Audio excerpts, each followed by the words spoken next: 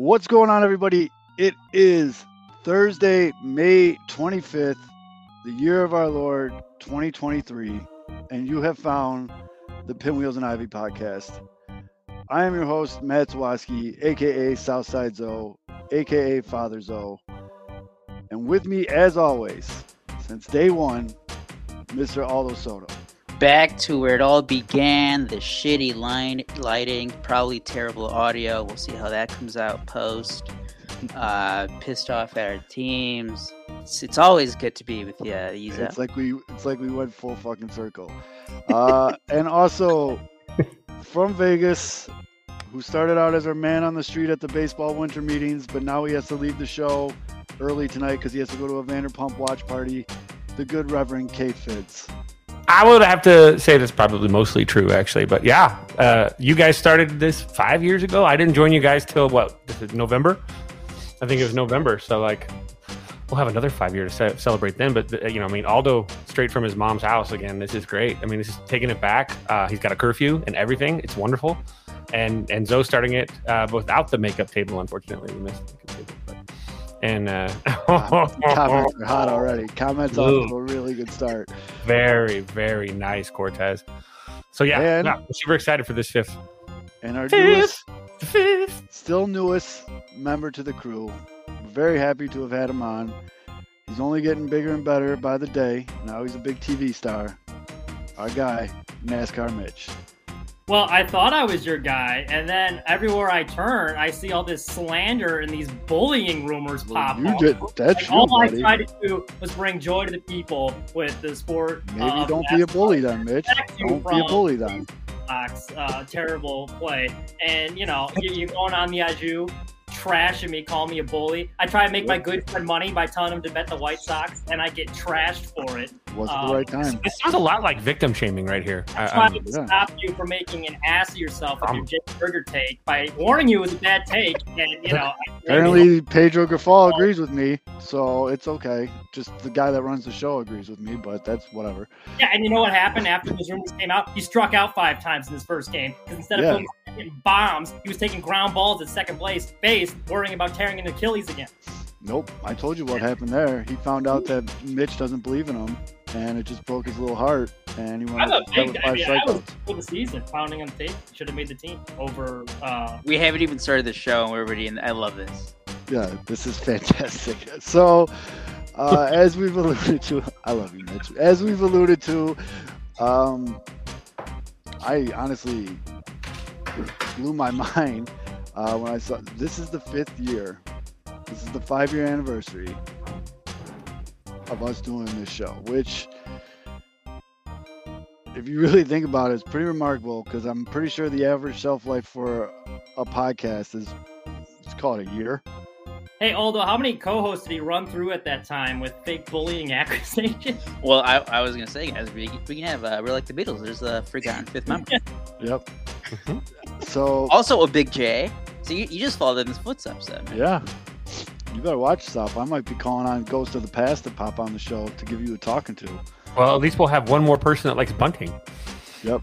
Well, we'll see what time he shows up. I'm not even sure what's going on, but so we're going to go down memory lane for a little bit about the show. And, yeah, I know that. I just saw that too, and it just made me feel very old. And then we are going to get into baseball talk. I mean, Mitch, how old were you 5 years ago? 23, 18, I think.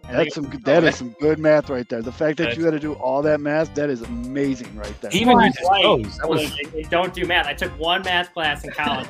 It's like straight calculate. Tell you what, this little guy was -3 when we first started the show. Can you say hi? Look there and say hi. That's Bowie. Say, listen, you jerks. Yeah. All right. Well, we're going to get into that. And then all those already frozen ones, new drinking rule for this episode. Every time Aldo freezes, you got to drink. Yeah. And it's stuck on a smile, too. That's the best part. Dude. I'm screenshotting this just for dexterity. And then we are going to talk some baseball. There is a lot going on in the world of baseball right now. Mitch brought notes, folks. Mitch brought notes. So all that and much, much more NASCAR Minute. for the 5 years now. Let's tap this keg. Rebuild of the favorites. We here for the latest. South side or the north side. Not tuned to the greatest. Home team for the home teams. Both sides got our own rings. On the mound or the long ball. But we don't put the wrong strings. Yeah. It's that time of the year now. Wrigley or Ganty, so the whole league that we hear now. New show with a new move. Discussions and interviews. Trade rumors that might be. This is Pinwheels and Knife. Yeah. This is what you waiting for, yeah. You can put it on the board, yeah. Every season, nigga, it all change. Take me out to the ball game. This is what you waiting for, yeah. You can put it on the board, yeah. Every season, nigga, it all change. Take me out to the ball game. This is what you waiting for, yeah. You can put it on the board, yeah. Every season, nigga, it all change. As always, the show is brought to you by Sports Mockery, sportsmockery.com. Make sure you download the app, turn on push notifications, and you'll be the first to know when the show goes another 10 years because I'm dumb and I'm going to keep doing it. Sports Mockery, sportsmockery.com, and also brought to you by Uncle Bud's on 9700 South Cicero. Lots of drink specials, lots of good food. They got stuff going on every night. My guy, Baloney from the Chicago Sports Bombs, who you guys should all be watching, subscribing, and liking, took his better half out there. Had a nice meal at Uncle Bud's. Took some pictures, tweeted about it. I always appreciate that. That's just love right there, and I love it. So let's get into it. First of all, how Little Zoe was -3. He's a swimmer. Yeah, he was actually just like building up to be a swimmer. Aldo has Wi-Fi issues, so he'll be back momentarily. He wasn't kidding, folks. Aldo was he is back at his parents' house where he was 5 years ago when we started the show on a shitty MacBook, which he had 5 years ago when we started the show. So You could literally, during the show, he might end up, Mom, meatloaf. Fuck!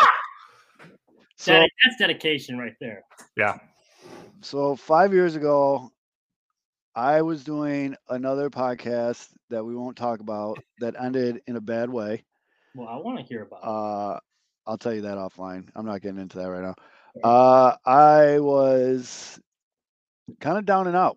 Not gonna lie. I was really disheartened with how that other podcast ended. Because as you all know by now, I put a lot into this shit. You know what I mean? Like, this is what I do. I love this shit. So I was a little down and out. And then after about a week or so, because you can't keep Zoe down, I was like, we need to start another show. What do we got for show ideas? And then me and Aldo kind of came together. We're like, well, let's do Nico runs like Captain America, but we'll talk about that. He's in a trotting little bit. right now, so I don't That's know if he good. runs. And then me and Aldo got together. We're like, well, let's do the show, but there's a lot of White Sox. Even at that time, there was a good amount of White Sox podcasts. There was, some Cubs podcasts, and me and Aldo said, well, why don't we do a show where we talk about both?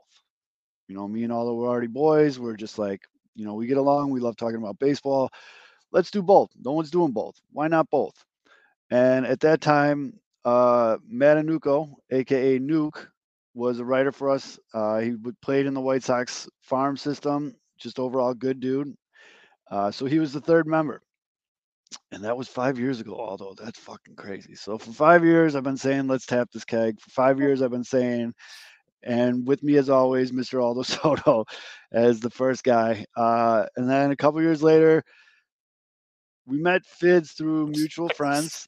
Like 5-6 months later. Was it only 6? Yeah. Just so November. Well, first of all, Nuke apparently doesn't have Netflix or cable because he just kept popping kids out. And so he had to go start taking care of his kids. And Fids, who we met through a mutual friend, who I don't know if you guys know this, he's in Vegas. Was, he was coaching baseball at the time. And we actually had him on as a guest Remember that, Fids? Mhm. You first That was came on right. the show. Yeah. Because I went to the winter meetings Yep. because it was No, Bryce Harper. No. Before that, you first came on the show as a guest, and you were Chris Bryant's high school baseball coach. And we Oh, were interviewing you about Chris Bryant. And then after that, we stayed in touch because me and That's you kind of instantly got along, and we stayed in touch. And you're like, hey man, these winter baseball meetings are in Vegas. I could be your man on the ground. Like, yeah, fuck yeah. And then so you did those reports, which were hilarious if you go back and watch them. And Nuke left. We asked you if you wanted to stick around, and you said yes. Yeah, so you're here now. And then wasn't Mitch about a year ago? yeah. Yep, last summer, I think. Yeah, last So summer. it was 3 years ago. Mitch came on. This Basically a year ago, because it was right Yeah. after, right after graduation. So Mitch came on. Mitch took on a position of being our head White Sox writer over at Sports Mockery. And talking to some of the other co-owners, we thought it'd be a great idea if Mitch had a segment on Pinwheels to talk about like the articles he'd written that week and, you know, whatever. Well, like a lot of things in life, folks, you know, unplanned shit happens and we all just hit it off right away. And then it just made sense to have the 2-and-2 dynamic.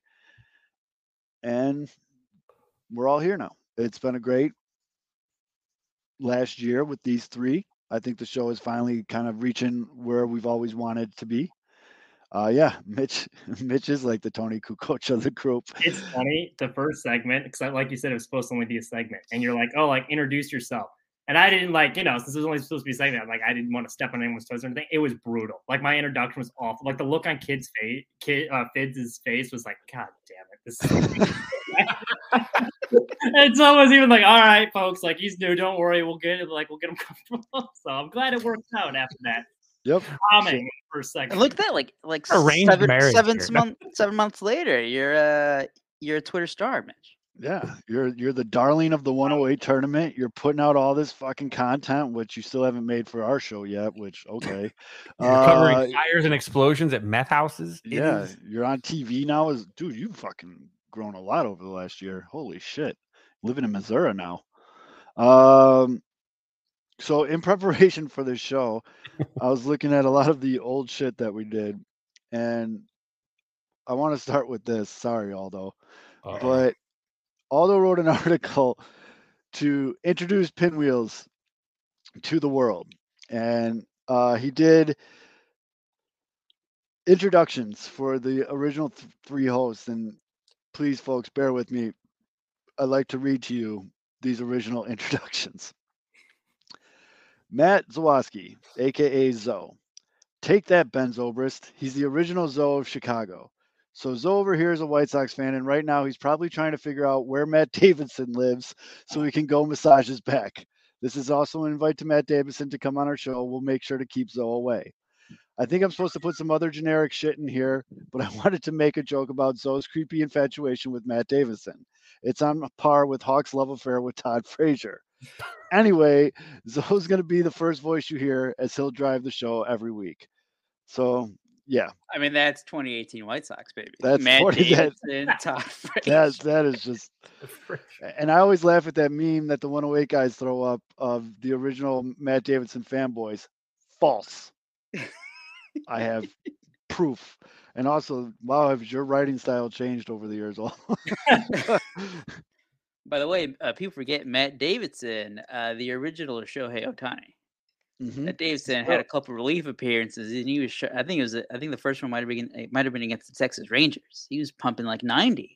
Well, he tried to go to the minors because he was like his stuff was filthy, and he was like, "Yeah, I'm gonna try this pitching thing."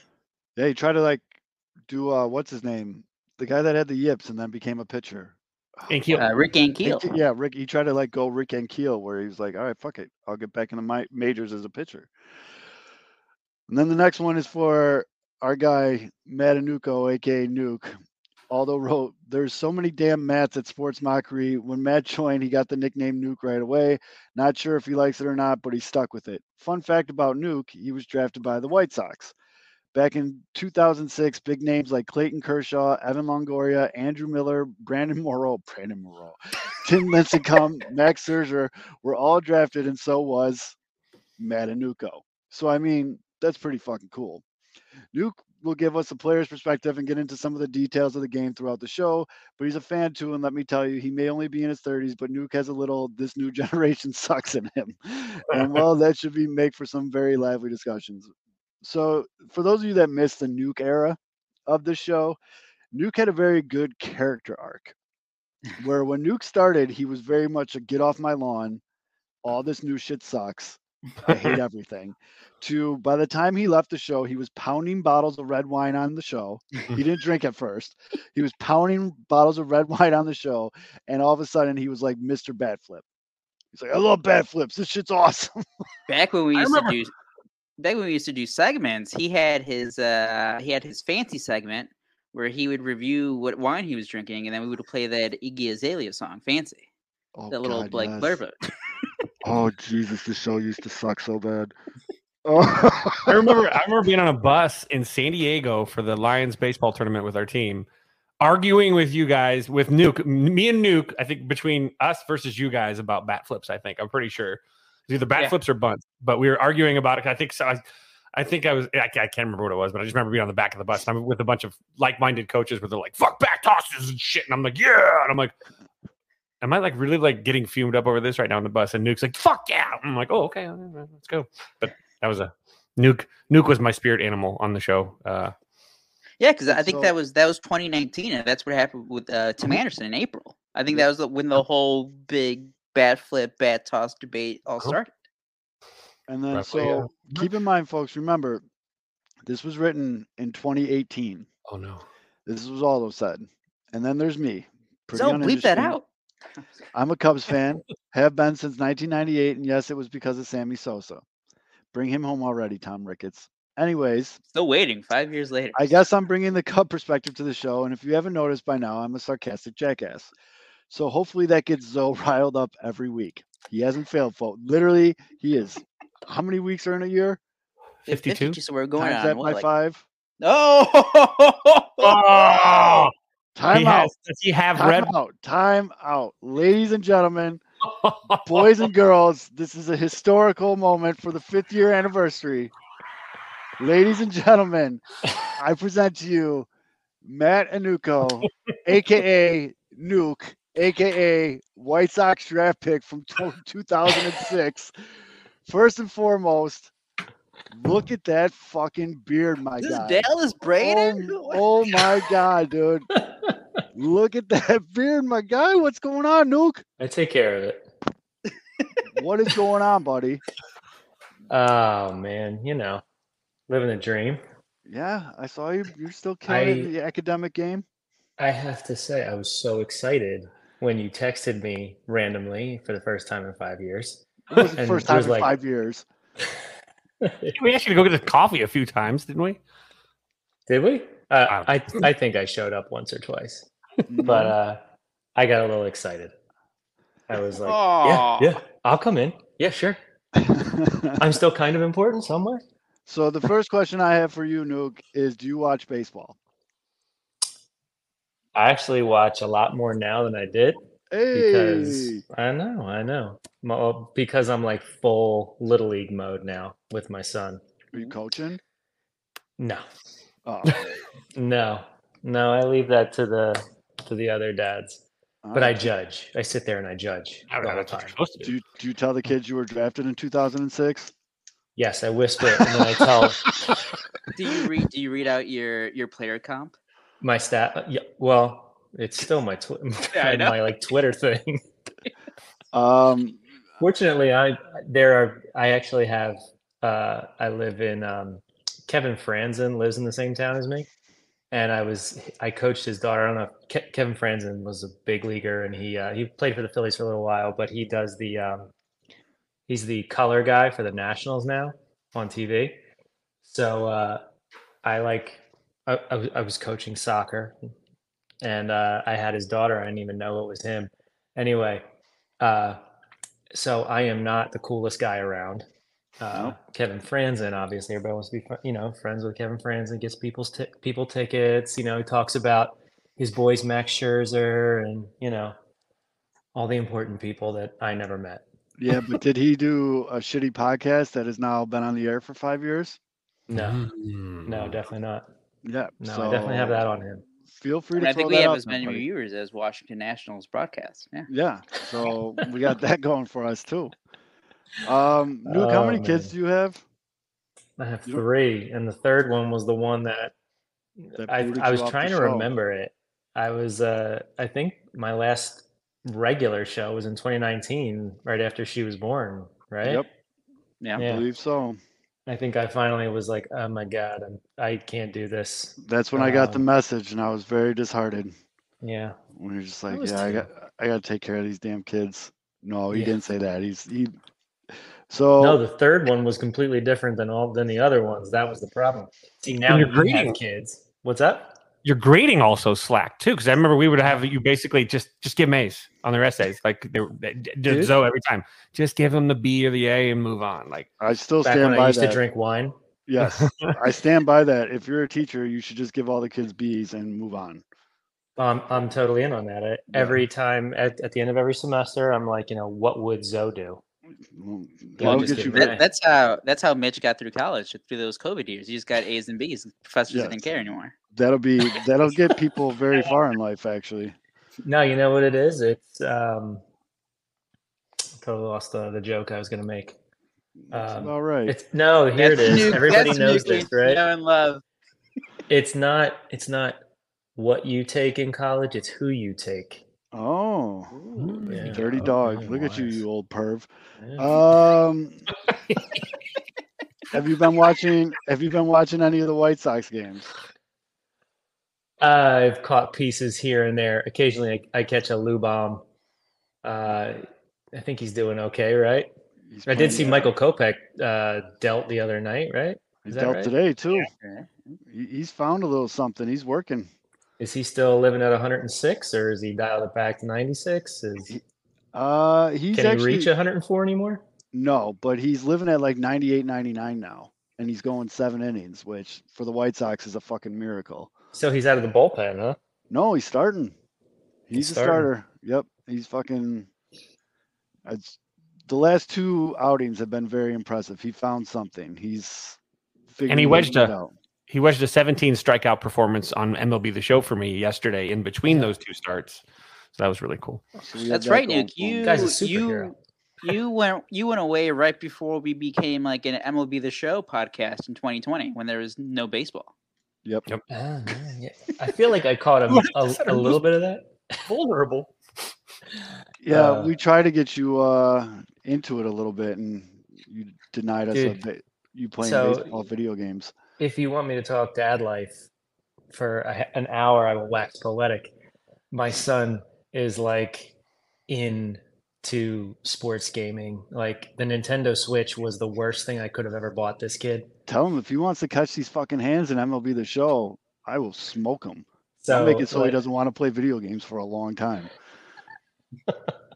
just abuse him. I could do that for you. I got a Okay. 2-year-old now, Nuke. I'm actually a dad now. It's fucking Nice. crazy. Yes. So So, you're ladies like and- right there, man. Ladies and gentlemen, just so you know, it's official. There's our guy turning 2. Who's that string bean?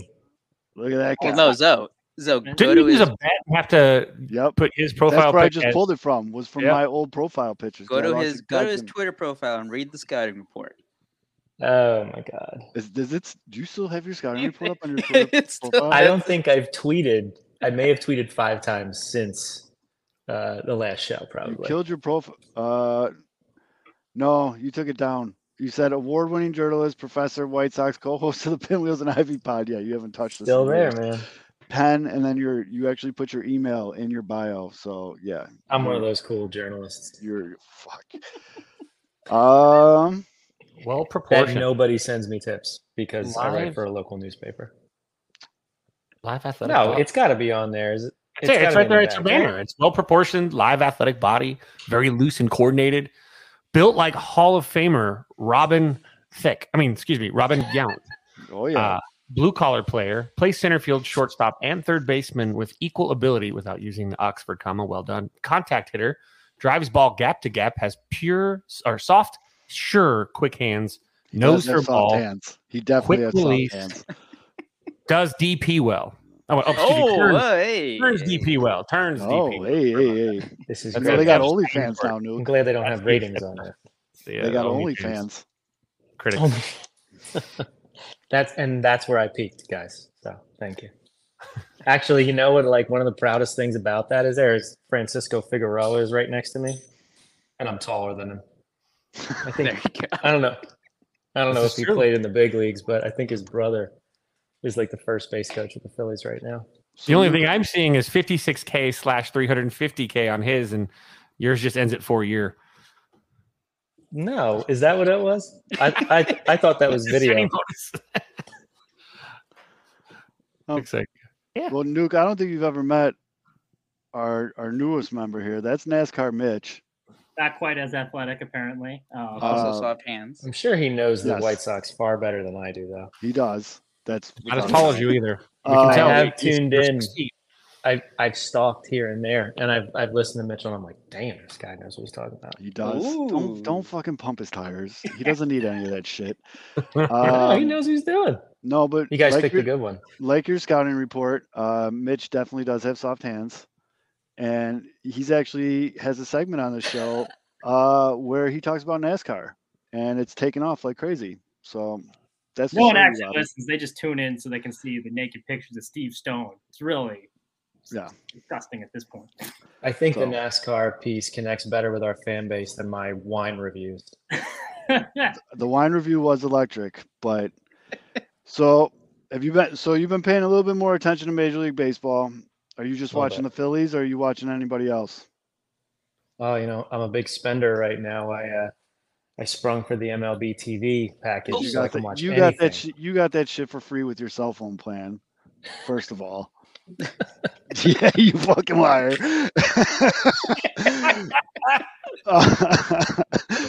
It was supposed to be a Mother's Day gift because I married a Mets fan, and when we're out of market, so oh look, we can watch the Mets. So I do want to ask Brooklyn. you, who do you like this year? Who you think is gonna? Before we start this, can we talk about how small ball has come back? Let's go. All right, get him off the show. Get him off the show. Oh, we're losing connect. You gotta go back on Skype. We'll meet you there. You're breaking up. He's actually a walk-off bunt earlier this month. Yeah, the White Sox lost to a walk-off bunt. That was fun. Actually, with the new rules, the pitch clock and the shift, everything's up. Singles are up. Home runs are up. Zo's Everything's up. I'm up for most of the time. That's actually a really good point because you used to be the get off my lawn guy. What do you think about the pitch clock? I love it, actually. Holy shit! Did not. See I know. that Can you coming. believe it? Did not see that coming whatsoever. Why do you love it? And you want to know something else though? Mm-hmm. Is I like bat flips now. I'm all in on bat flips. We did it. Although I feel like we did that. Like, play the George Bush, ladies and gentlemen, we got him. Because that's what this I don't feels think like. I have right that, now. but all right. That's what that feels like right now. So you Cocaine is a hell of a drug. close enough. There you go. Do you actually like these new rules? I do, and here's why. And I think Fids will like this too. Is just because that's the way it's supposed to be done without a clock. It's throw the ball, catch it, throw it back, next pitch. Throw the ball, catch it, throw the ball, next pitch. Put the ball in play. Get runners moving. I love the bigger bases. I want to see more people running. I love that there's no shift and that there's base hits.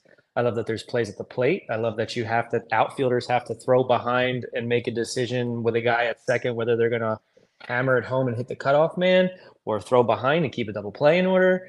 I love it. It makes it so much more entertaining. Folks, I am in awe right now. Is this 'cause I Bryan Cranston? I Wait, thought who- he was coming on this and saying this all sucks, all this kid shit. I thought this was going to be terrible, but I am pleasantly surprised, Nuke. People on, can hold on, change. Hold on. Quick follow up. How much do you love watching Kyle Schwarber on the Phillies? I loved it last year. Not Right with now, his I'm not a big fan. non-contact, with his 3 outcome. Well, Still, I loved it last year. Last year he came out of the gates and he was just hammers. I love watching him swing. I think Fids feels me on that one. Yeah. His hands are so fast and his bat speed is just electric. And I hate it when he misses it, but when he hits it, that ball's going off far.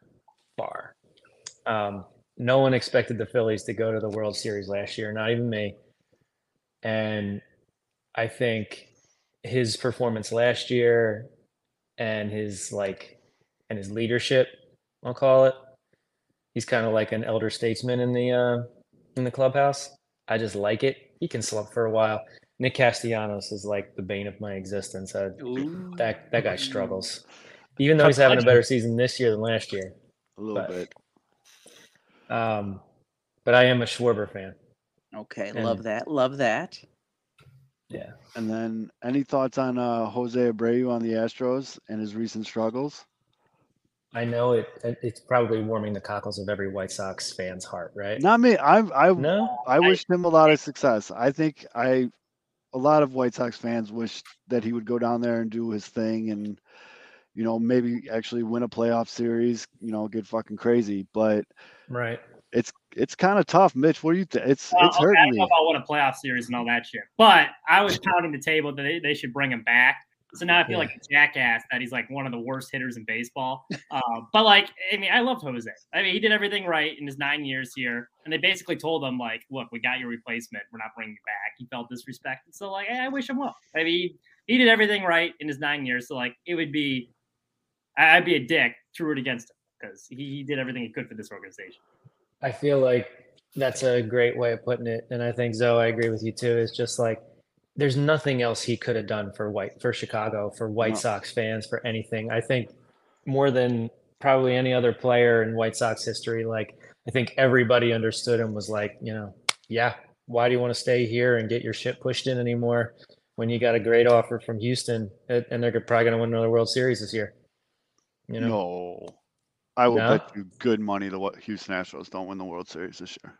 I'll bet you about the shortstop, Correa. Oh, did he go down? Watch NASCAR race because he said he wasn't going to the Mets. He was not going to fail the Mets physical. Yeah. That's right. Yeah. Well, yeah, Correa went to 7 different teams, and then didn't he get hurt today? Whatever. Carlos Correa, right? Yeah. Well, so I'm telling you, Zoe, don't make another bet on the show because the last time it didn't work out. No, I still gotta watch it. I still gotta watch the fucking. Well, this is great. We got a Phillies guy on. Cubs just played the Phillies, and one of the big things that they were talking about was Trey Turner just sucking so far. Mm-hmm. So what do you got on Trey Turner, who I didn't realize has been as bad as he has? Oh, he's been pretty terrible. Although he hit a game-tying 2-run homer today, and then Alec Boehm got the walk-off. But I don't know. I look at those contracts like it's 10 years. You always come to a new team and, you got to figure it out. You're trying to make the fans happy. He looks pretty relaxed, but I mean, he's in a pretty bad slump, pretty rough slump. Maybe he'll get out of it. He'll probably go on a tear for a little while, but you just want to see him be more consistent. But I think I can't stand that he chases the high fastball so much. He just grips and rips. He just rips that front side out and tries to just extend his hands and tear the cover off the ball at the top. He doesn't swing at the balls down the dick. Or what did you always used to say? Right down the dick or something like that. You had some fucking saying that I thought was hilarious. Dick high. Cock shot. Cock shot. There you go. I knew it was something dick related. Yeah, Nuke used to teach me all the bro baseball slang, like cock shot and all this other shit. I was sitting at the little league field yesterday with my wife. My son was playing, and I started belting out 2-0, good count to hit in here, son. And it's he's 8, and it's 9 and 10-year-olds. They have no idea where the zone is. I'm 2-0, good count. Coach's pitch. You're like, hey, might be getting the heater here. Coaches, hey, lay off that 2-seamer. It's a 2-seamer. He's got a change up. He's got a good change up. But I'm sitting next to my wife, and she's like, "What are you talking about?" I said I said something about like I don't know, just something like a cock shot, or I'm like, you would hate sitting in a dugout with me. And she's I would like, love yeah, it. I I would. think it would be hilarious. But so it's wild, Nuke, because when you were on the show, we recorded on Skype and we had to record our audio on a separate app, and we sent Aldo the recordings, and then Aldo had to piece it together, like match the audio to the video. But we had no idea how many people were watching. We weren't interactive with people or anything. Do you guys You- remember we started to actually stream on YouTube so that we would stop doing it on Skype? But Yep. the only way we could do that was through Google Hangouts. Google Yes. Hangouts, yes. And Yes. that saved me so much time. And then YouTube's like, no one's using this. We're getting rid of it. And I'm like, That's right. fuck. Right. And I'm then like, I'm using it. so Nuke, not only have we grown like exponentially on how much total users we get every week, we actually have like loyal people that tune in every week and get in the comment section, and like it's Really. I don't think we would have ever pictured it this way about 5 years ago, because we were just fucking three idiots fucking rambling on Just throwing about around. Yeah. yeah Drinking. So yeah, there's a lot of drinking back at those times. You know, I was thinking about, you know, like occasionally I'll like tune in, I'll like listen to an episode, like probably because I'll be like sitting around and I'll go into the Facebook, which I can't believe you kept me in. Yeah, But I do go into the Facebook chats here and there, Oh, and man. I laugh, and I remember I've like recently been like, I can't believe they're still doing it, you know, Yeah. like I can't either. well, I'm like, I can't believe they're still doing it, and I mean, I laugh. I think I was watching one episode. I forget what it was about, but I was dying. I laughed so hard. Well, that's The good. One satisfied customer. You're the one. So what are our views like? What's or your views like? What's the So is it it varies. in the hundreds So of thousands? not hundreds of thousands, but live we usually sit anywhere between like 20 and 50 live. That's pretty good. But the big ones come afterwards on YouTube, and then we still got a fuckload of people watch this shit on YouTube. Like the YouTube Yeah, views we get are like into the hundreds on YouTube. on That's pretty YouTube. good. Yeah, we get into the hundreds. We need more people to subscribe, so go do that. Yeah. Nuke. Got the ticket giveaway. And then, but yeah, the Facebook views get into the thousands. It's wild. And then, yeah, That's awesome. the Spotify and Apple downloads are all trending up still, and it's just You guys are thought leaders, you know? something like that. But it's been fun, dude. The White Sox podcast community has grown tenfold since the last show you've done, and new shows pop up. I bet since we started the show, 4 new shows started. Well, I'm so curious about this because like so I teach journalism and most of my students are sports communications majors, so they like all they want to do is like do sports, they want to do podcasts, they want to do TV, they want to do all that stuff. And like so I try to bring in a lot of like our stuff, our sports mockery, and Jesus. Pinwheels and Ivy. Those poor fucking kids. They love it. But like the message to them is like, look, these guys did it. You know, they didn't even True. have a journalism background, but they That's were like, fair. let's just do it. And That's they did fair. it. And I'm like, you know, they their eyes open very, very wide when they hear what kind of traffic you guys do. So, Well- but it's also where to get their start, you know, in blogging. I'll tell you what, Nuke. So, good friend of the show. There's another White Sox blog show called From the 108. All right, guys. Never Yeah. heard of it. I know you haven't. You're like the Who are those the one- guys? You're the one Sox fan. I know. Fuck you. But Beef Sunday Loaf. Soak. Yes, Beef Loaf. He didn't branch off, but he added to their network, and he does his own show on Mondays now called the Au Jus. Get it? Beef. Yo, Au Jus. shoot. Of course. He had me on as a guest earlier this week, and you know they've been in the game pretty much as long as we have. I think my episode with him this week would be a good one for you to listen to and see if you'd be interested in showing that. I talk about what it's like to start a podcast and the dedication and the time and everything you have to do to get Yeah. it off the ground, to be able to do it for 5 years. So it was a really good time. Everyone listening, you should go listen to that shit because it's a really fun show. But I think that would the way you just brought that up. That's basically what we talked about for half that show. Yeah. Because Beef people don't realize the time and effort and everything you have to do to get. And I don't even want to go down that road because I'll ramble on for another hour. But by the way, Nuke deserves credit for being one of the first Sox people to jump on the Daniel Palka bandwagon. Yes, he called it when the White Sox like picked him up off waivers or whatever it was. Like, hey, this guy has some pop. This guy's gonna hit some home runs, and he did. He did for a year, and then he went to. Then he's not. Where is he? Japan now? Look at that. Oh my God! Hello. Google Hangouts, baby. Google Hangouts. Look at when that. I was pointing at the camera every day? Probably, and that's when you used to like lick your microphone, and it got really weird. Right here. And yeah, Mitch, it got weird, dude. It was like made love to it. He doesn't even deny it anymore. He used to get into that shit. That's how his third kid came about. He got off the show and was like, "Honey, I just had some serious microphone time. Let's get it." Some serious. By the way, that screenshot is December 13th, 2018. Hell wow. Yes. No one has a clue where Bryce Harper is going, but someone on the show had a clue. Yeah. I saw you guys brought it up. I think it was the Manny Machado reaction podcast. Yep. When he went to San Diego, and I was so angry. Here are old titles. Manny Machado signs with the White Sox. How can Rick Hahn get this done?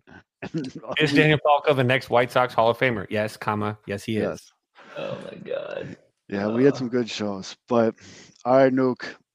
You got any final thoughts or anything you want to tell the people? Oh man, I can't believe you guys are doing it. I miss you guys, man. I'm glad you kept me in the chats because I do go in and check in every now and then. You never know. I drop a joke here and there. It won't Every be fun, once in a while. but it'll be in Well, there. you goddamn well know you have an open invite. So anytime you have something to say, you go ahead and you jump. You just let me know. We put the link in the chat every week. You could just click it and join on like this. You just pop in. I did do that once from class. It was like after class and I jumped in. I think I jumped in on like Beefloaf's time too. I think he was a guest. Yeah, we bump him. But I think he used the word arbitrage and I was like, excuse me. Well, but cheers to you, Nuke. Thank you. Good to see you guys. I Keep miss it you, up, buddy. Mitch. You're doing a good job. K-Fids, have a gummy for me. Although, keep in touch, buddy. I'll talk to you soon. Take care. All right, guys. See you, Nuke. Yep. I just booted him. I forgot about the episode he did where he brought on 2 former White Sox prospects. It was just him and the 2 prospects. Yep. Yes. He did a solo show. And yes, there's Zoe wearing a beanie indoors. Okay, that's a good one. Yep. I know. I was looking at those. Those on Google Hangout, and I was like, oh man.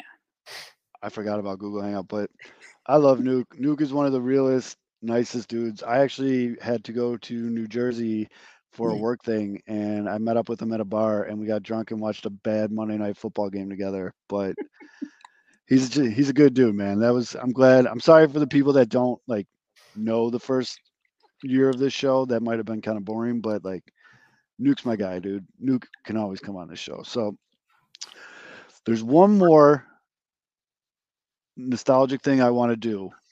Mitch, do not roll your fucking eyes at me again, so I will come to Missouri and beat the fuck out of you. We're taking Mitch on like we're like those parents that are taking like their child on a vacation. We're like, oh, look at this. This is the Louvre. This is the Mona Lisa. Like, fuck you. I want to stay. I want a hot dog. We're just doing the How I Met Your Mother of the Pinwheels. I'll give you fucking asthma. All right. Hey, that was no eye roll. I have contacts in. They were irritated. Don't you sass me, boy. We have to play. We have to play this movie. It's 5 minutes, but this is probably one of my favorite things that this show has ever. Have you ever seen this, Mitch? No. Oh, so we'll get Mitch's real-time reaction. Here we go. You guys can hear it, right? Yeah. It's not even playing yet.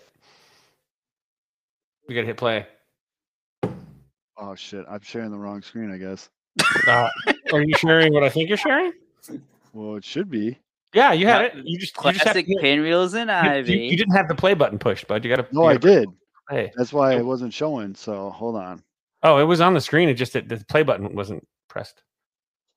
Here you go. You gotta start at the beginning though. You gotta rewind. In another existence, in another time, in another part of the multiverse, there was a world that existed without the 108 tournament. Thanks to Father Zoe, we get this multiverse existence here on Earth -6969420. Father Zoe, in his normal existence, every spring, lived for excitement and the White Sox. But in his normal, boring existence, he felt like he was missing something. So, him and his friend, the Reverend K. Fitz, embarked on a journey of invention and science. The two met at the Twin Pines Mall at 1:16 in the morning, where the Reverend K. Fitz unveiled a potentially new, possibly life-changing invention made out of a DeLorean. That's right, it was a time machine with a flux capacitor. So the two programmed in a few dates and gave it a test drive. After a successful travel through time, both knew it was time to give it a shot and go back and plant the seed of something special, a social media tournament for White Sox fans. The two traveled back in time to 1955, where they stopped in Hill Valley, California, a nice place to live if you're My Sox Summer and you lived on the West Coast. There, they went searching for a special couple, the parents of Beefloaf and Chirizi. Luckily, after stopping in a diner, he recognized the silhouette and side view of a very familiar schnoz. He had found Beefloaf and Chirizi's father. But before he could actually explain and plant the seed of the 108 tournament, the neighborhood bully entered the diner with his posse of thugs and troublemakers. But Zoe wasn't having any of this. Zoe's not scared of Ken W.O. So in a conversation, Sweaty Ken said all he had to, but of course, Father Zoe popped him in his face, took off, stole a kid's skateboard, and rode through the town being chased by Ken W.O. Unfortunately for Ken and his posse, Father Zoe lures the thugs into a trap, and just as they think they're going to squish him into the back of a manure truck, Father Zoe spins out, and the manure truck spills all over Ken W.O., his posse, and his Chevette, as Father Zoe is the first to invent the skateboard. That day, he goes to find Chirizi and Beeflo's mother, and in discussing this potential 108 tournament, it turns out she has a crush on Father Zoe. But Father Zoe is a man of character and integrity, so he continued on and formulates a plot to help Beefloaf and Chirizi's mother and father finally meet and fall in love, thus planting the seed for the 108 tournament. As they formulate a plan, he visits Beefloaf's father and explains to him the plot, happily, and then he has Beefloaf and Chirizi's mom come to the lab, where the Reverend K. Fitz explains how important a 108 tournament is, even to Cub fans. That night, at the dance, just as everything seemed to be going well, Ken W.O. shows up again. But Beefloaf's father tries to stop it, and the evil bully Ken W.O. grabs him by the arm. Chirizi and Beefloaf's father will have nothing to do with it, and he curls his fist, knocks Ken W.O. the fuck out. Thus, the two go to the dance, they kiss for the first time and fall in love, and as a tribute, Father Zoe decides to play a few of his favorite guitar tunes from the Grateful Dead. He rocks out, and then it's time to travel back to the future. Before he leaves, he gives them one reminder that one day their children must create this social media contest. Zoe travels back to the future again in the DeLorean with the Reverend K. Fitz, who again could very well be in 1955 or 2022 because he's just old balls. But K. Fitz pops in the next morning to Father Zoe's house, explaining that they need to go to the future now because Ken W.O. has also learned to time travel. And there's a whole nother multiverse that features 3 evil Kens. So the two travel back to the future. They run into Evil Ken, who wears a weird helmet that looks like the tip of a penis. Zoe gets into another skateboard battle with the group and foils them all, which in turn foils the future, past, and present of Ken W.O., who fades into existence as an old fart.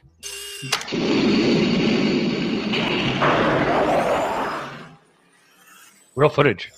That one. Paid a lot of money for that. Also how babies are made. Just in my pants. As Father Zoe returns back to the time, all seems to be well. Or is it? That's my favorite part. The other one was This has the been The Shawshank. Shawshank Redemption, where he's like, "Fuck Zo, fuck him right in his little ass," because you die of Ebola at the end. Fuck Spoiler Zo. alert. Fuck him right in his little ass. But I'm Kimbo. Fuck you, Zo. maybe That's the other one. we'll show that at the end of the show. But oh man, we have come a long way. That was a 108 tournament video. And also, last but not least, before we get into like an actual show, I do want to say We have to get Mitch's thoughts. shout out to Mitch, thoughts on the video. No, that's funny. Yes. So like that one photo like always showed up on like the NASCAR minute, and I was like, "What the fuck is that from?" Because like you guys would always be laughing, and I never understood the reference. And now, like the one Context. yeah. The future one, I forgot that I said his head looks like the tip of a penis. Kind of a little tidbit. Sweaty Ken was good. And then last but not least, shout out to Pappy Hour for he actually named the show. It was him who came up with the name. And also shout out to my guy Brian Macon, who's actually the creator of our theme song. So Do you remember some of the other suggestions? It was like black and blue balls. yeah, black and blue balls was the big one. People actually, yeah, there was a lot of stuff that was just bad. But I just before I mean, we're laughing about it right now. I think that was the runner-up. That's why I think that was the runner. That's the only reason I remember it.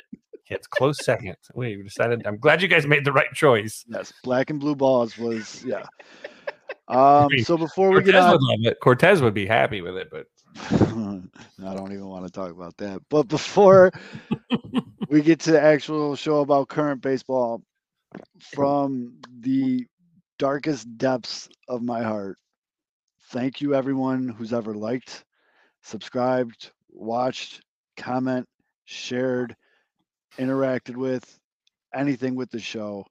Even the There's bots. Zero chance, especially bots. the Russian sex bots. yeah, the sex. There bots. is zero chance that we are still doing this week in and week out without all of you. I really mean that. Even if some of you are complete fucktards, we love you and we really appreciate it. And hopefully we can keep doing this for you guys for a long time. I'm going to keep doing it as long as I'm still having fun. So hopefully, like I told Beefloaf earlier this week, I'll probably be 50 and be a dumbass and be doing this shit still. But yep, that's when I'll do my Playgirl spread. But let us get in to actual baseball. Unless you guys got anything you want to chime in before we start. Literary Man. Show's over. All right. Literary Man. Too much more big news.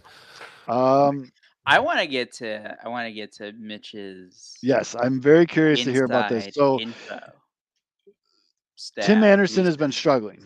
It is no secret to any of White Sox fan. Now, there's been a lot of suggestions about what the White Sox to do about the situation. Tim actually sat down with local media and said, you know, he'd rather be figuring this shit out now in May so he can have a better long-term run than have this happen later in the season, which, okay, you're not wrong. I'd kind of rather it just didn't happen, but you're not wrong.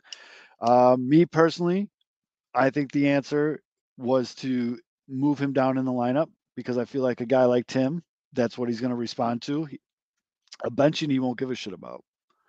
He'll find an angle there. It's moving him down in the lineup that is be more insulting to him, I think, because you're forcing him to still play, but like bat eighth. It's a challenge to him. Like you're challenging him, being like, "Hey, dude, you've sucked." Yes, he's been very bad. Like very bad. You're hurting us. Yes. He did have an RBI single in Wednesday's game versus the Guardians, which that's the horrible because I think he's hitting below 250 overall for the season. Yes. So now every time he goes 1 for 4, his batting average goes up. Yep, he's batting 244 with a 283, 282, and then a 5.65 OPS, good for a negative 0.6 WAR. And the thing that we've talked about a lot on the show is even when Luis Robert was struggling at the beginning of the year, the defense was still there. Tim is fucking up in the field too. So it makes it hurt even more. I got a lot more thoughts on this, but Mitch showed up to the show tonight very excited because he had his notes. He did some research. He put in the research, latex gloves, rubber cement. He put a B under some plastic. That's Step Brothers, Mitch.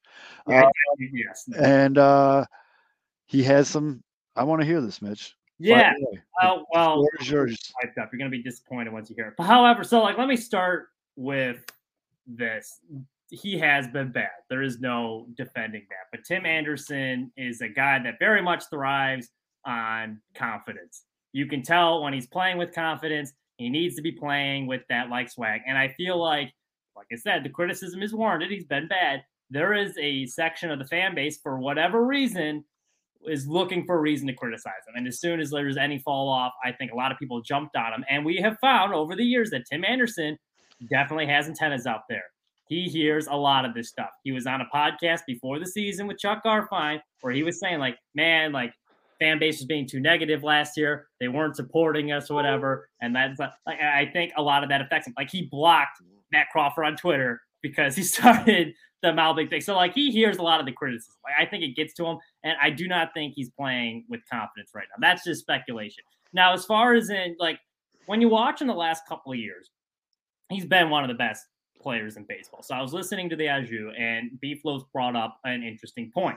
The way his style of play, only a few players in the MLB can do what he does. And so I was thinking about that, and like I was like, well, what makes him good? And the first thing that comes to mind is athleticism. But usually that goes with fielding, and as he's never been a great fielder.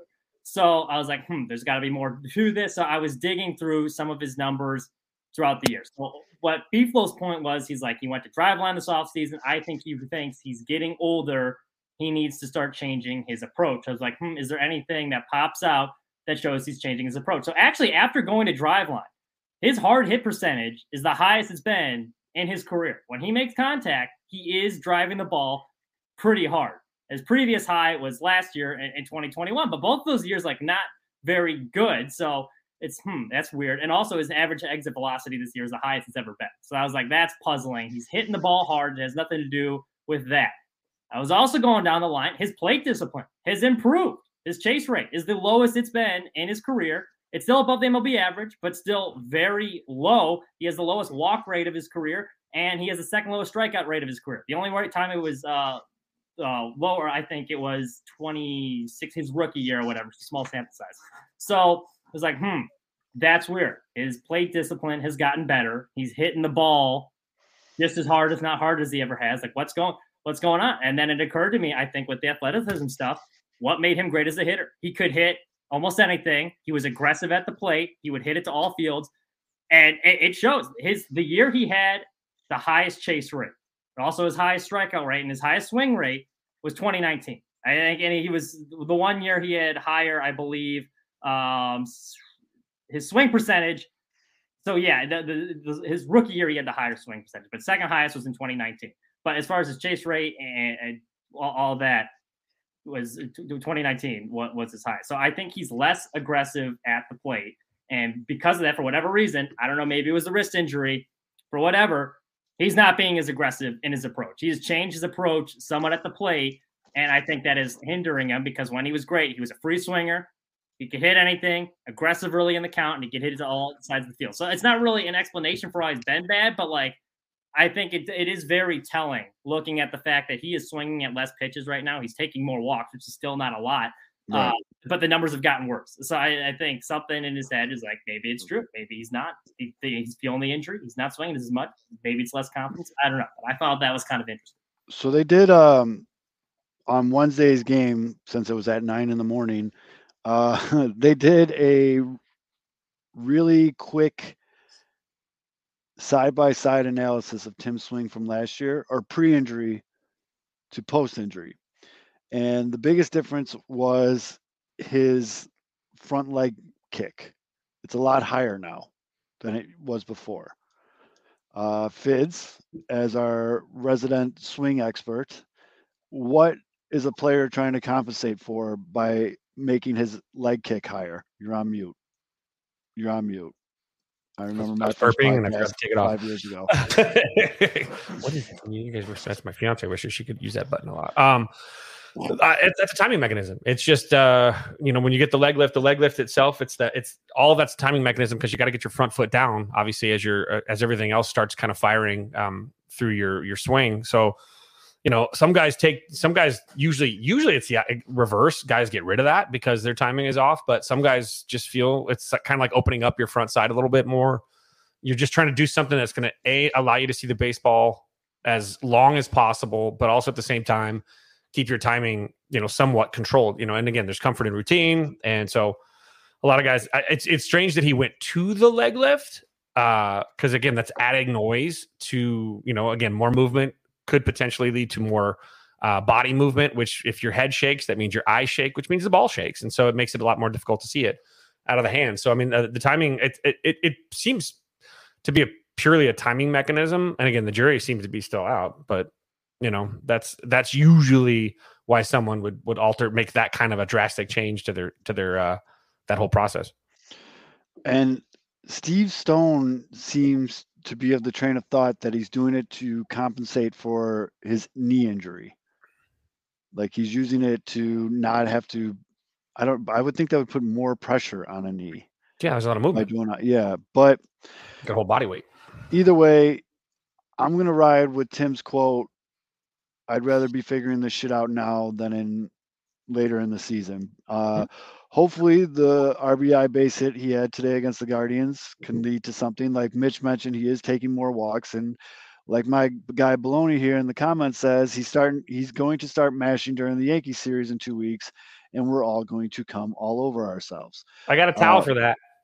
I would also point out for that too, we have been spoiled by Tim Anderson over the past couple of years. It stands up even last year, which was bad. He still hit 301.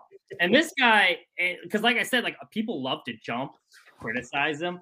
Yep. He made the White Sox relevant. As much as I love Jose Abreu, he's probably my favorite White Sox player of all time. Jose never did that. Mm-hmm. Tim Anderson got on the cover of Sports Illustrated.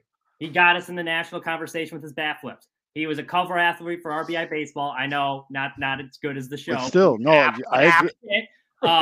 Like when the team was dog shit in 2019, people were talking about the White Sox because of Tim Anderson. So I cut him a little bit more slack just because, he does so much for this organization. He's done a lot for this team. And I think we've been spoiled a little bit. 100%. He's been more of a face for this team than anyone has been in a long time. Jose Abreu got the job done and was a leader in the locker room, but he's very soft-spoken. He magically forgot how to speak English when he didn't want to talk to the press. And that was it. Now, Tim, I'm going to put on my 40-year-old suburban dad hat because I know how these guys think. Tim is very outspoken. Tim is very flashy.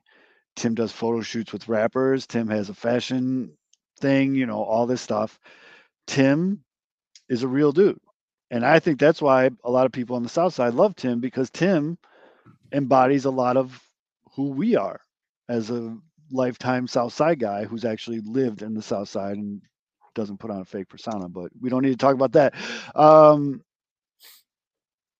Tim is like who we grew up with. I went to high school with Tim. You know what I mean? Like, not literally, but like with 100 guys like Tim. And it's just TA embodies the South Side with how he is. Now, if you're going to put yourself out there like Tim does, there's always going to be backlash. And as Missy said in the comments, people love to hate Tim. And that comes with the territory. And I think Tim handles that extremely well. I don't think he gets enough credit for how well he handles that. Because does he have some outbursts here and there? Fuck yeah. But dude, you can only put so much pressure on a dam before it breaks, man. This guy catches it from all fucking angles. So the fact that he shows the restraint that he does gets high praise from me. And people like to focus on the little things here and there that tend to happen. Focus more on what doesn't happen. The man puts up with a boatload of shit on a daily basis. And he barely ever reacts, especially with all this shit with his wife. And I get it. I'm not defending him. I'm just saying, like, if you think about it, Tim's a fucking pretty good pro. He's very good being a professional. That's my viewpoint of what's going on, what Tim Anderson is to me on this team. I just have one last thing going back to the numbers. You were mentioning like the hard hit, which is good. Obviously, the more you hit the ball hard, you should get better results eventually. But and I think Kevin, you'll remember this from like David Bodie. David Bodie was also another guy. He'd always rank high or near the top of the leaderboard for the Cubs for like average exit velocity and hard hit percentage. But he would hit the ball on the ground like too much. Mhm. Right now, I'm looking at TA's ground ball numbers, and he has a 65.3% ground ball percentage, and that's up more than 10% from last year. He was at 55% in 2021, 54% in 2020. So he has to start hitting more line drives. I think maybe I'm wrong, but a lot of your power comes from your legs. He had the groin injury and he's had the issues with the lower body. So I think part of that could go into it, but it's still interesting. Like his hard hit percentage, 50%. His previous high was 42%. And he's also averaging 89 miles an hour for exit velocity, the highest it's been. I'm sure Fids will agree. You hit the ball hard, it's eventually going to start finding holes. It's law of averages. Averages. Well hit baseballs. You're going to get a couple duck farts that are, over the course of 162, everything balances out though too. Every hard hit ball you get that someone snags. There's also on the flip side of that coin a blooper that should have been caught, or a guy gets a late step and loses one. I mean, so it does balance out over the time. But if you're strafing the baseball, you are going to find a lot more success than if you have exit velocity like I don't know what's his name? Cubs just released. I was going to use that example. That's true, yes. But if you still keep hitting the ball on the ground 65, like 2 out of 3 times, you're not going to get better results. You're not. Keep grounding out. But then again, because harder hit baseballs are going to travel and carry too. I will kind of counter that though too. Although it's much more difficult to field a ground ball than it is to catch a fly ball. So you might find yourself on base more, even if it's via error. But that doesn't really help your batting average sort of stats or your OBP. It just it's still an out. But a hard hit baseball that skits by someone, that's a harder one to field than a routine fly ball that you hit in the air. So, but this is an air league. You hear all the hitting gurus talk, get the ball in the air, get the ball in the air, get the ball in the air. That's it. If you're hitting the ball on the ground right now, you are contrary to what the game is currently in its current fad or state. So it's what they want. So with the White Sox playing better right now though, and I think we talked about it last week. You talked with Beef Love Zoe talking about TA, and TA. The conversation about TA leading off has been a thing now for like a couple weeks now. But the team is starting to play well. Do you fear? I know we talked about it last week. How maybe if you're too dramatic with the change, you lose Tim Anderson. You don't want that. But do you feel like even if it's just you move him to the middle of the lineup, like 5, 6, but like you don't want to ruin the good juju right now? Yep. Sorry. Go ahead, Zoe. About before I say what I. Yeah, I think it is approaching that area where it's like if it ain't broke, don't fix it type shit. And the White Sox just won their 3rd consecutive series. They're winning series against AL Central teams, which I know the division is shit. You don't have to remind me the division is shit. I know the division is shit. Hey, but you know the division shit? I do. And all the White Sox have to do is win that shit division. And the way you win that shit division is by beating divisional teams. And that's what the White Sox are doing right now. But I'm almost approaching if it ain't broke, don't fix it territory. And I think you just keep letting Tim swing through this. First time the division shit sort of like the White Sox are shit. We're just hoping they're at least every team in this division is all shit. We need is to get in the dance because it's not like the NBA. Well, I guess the Heat, bad example this year, but usually like an 8 seed has no chance. MLB, like if you're in the dance, you got a shot.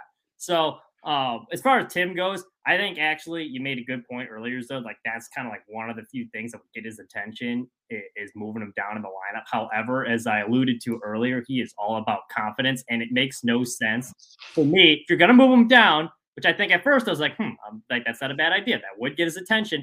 But where are you moving him down to? Because other than second in the order, which I don't think is making a huge difference because you're getting the same amount of at bats usually. There's really not a good spot. You're not gonna bat him clean up, and I think down in 9th. Tim Anderson, who's a big confidence guy, or anything below 6 in the order would be, it would not be good psychologically for him moving anywhere down to like 7, 8, 9 in the order, even if it would make sense. And I think you need Tim playing with confidence if you want him to get back to that high all-star level. Yeah. And I mean, they're starting to get production out of guys that they haven't gotten production from the whole season, because whatever Missy said to Romy in his DMs seemed to fire that boy up, because he started to make talk about a guy that makes hard contact. When Romy actually does put bat to ball, he barrels that fucking thing. It's just I'm not gonna overreact from one good week, though, because we've seen a lot. No, but I'm going off of his minor league shit too. Like, look at his exit velocity. He's one of those. He hits the shit out of the ball or he misses. You know what I mean? And this week he hit the shit out of the ball, so that worked out. But I don't want to jump too much around. But speaking of shortstops, on the other side of town, Fids, your boy Nico had a night, and I never realized it until someone pointed out on Twitter. I got to find the video. Nico runs like Captain America. Like full, like 90-degree arms, like pumped, like Terminator style. I have to find it. Hold on. You talk about Nico. I'm finding this video. He's Captain Cup. He's Captain Cup. He's a fundamentally sound baseball player. He runs properly. Captain America runs properly. So does Nico Horner. It's not some weird. He's got perfect body control. I mean, watch some of those track stars run. Watch how they run. They're upright. They're not leaning forward. They're running like they're like the road runner. Like their legs are spinning and their body is nice and parallel. Feels so good to have a solid second baseman. Oh man, fuck you. Great defense in the middle in general. Watch. This is Dansby. The other way. Oh yeah. Yeah. Look at that, dude. On your left. On your left. And he's breathing too. He's breathing. He's doing that, like, look at his face too. He's doing down there at the kids' table. Slice the other way. Like blow up. Stop it on his way to third. Willie's gonna send him. He's huffing, dude. He is. He's fast. He's huffing. Oh, that's funny. And I think Nico Horner has the highest sprint speed on the Cubs. That shit was funny as fuck. It's weird. I always thought it was just Fids being a blowhard, but no, Nico Horner, probably the best shortstop in Chicago right now. Current moment. Clip that shit, Aldo. Look at the bullying. Current moment. He spares no expense. He's like Richard Attenborough, for God's sake. Wednesday, the 24th, Nico Horner is the best shortstop in Chicago. Breaking moves. Kyle Hendricks is pitching tomorrow. Yeah. Ooh, okay. Speaking of Jurassic Park and Nick I thought he was gonna go Friday. All right. Oh, wait a minute. We have our resident track coach chiming in here. Luke, I'd love to hear your analysis of Nico Horner's running style. Good frontside, backside mechanics. Don't know what the fuck that means. I've ran maybe 6 times in my life, so I have nowhere to talk anything about running. I did track in middle school, and I hated it. Yeah, it was awful. But I'd be interested in a serious question. I want to sound like a smart ass. Is what a track coach actually does to coach? Because like, what are you gonna say? Like, run faster? Like, I would like a breakdown. Like, and this is actually like what makes a good track coach. I will. I know you're trying to say this. I know you're uncomfortable. We know it. It's Doris flexion. Let me go ahead and what the hell do you even do? Track coaches. Like, I know there's more that goes into it, but like on a surface level, you hear like track coaching is like, well, like.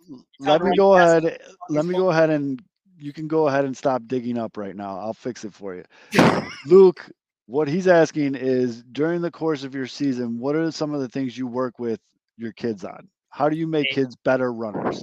Yeah, that's a good question. For someone that asks questions every day for a living, that's how I should. Technique and training, meet day, and there's minimal coaching when they're actually in their meet. Like, it's like a baseball coach. Yeah, you let them go. Yeah, I mean, what is he gonna say? Like, what's he gonna say? Fucking run, dude! Like, that's during the meet. Telling a pitcher, throw strikes. Duh.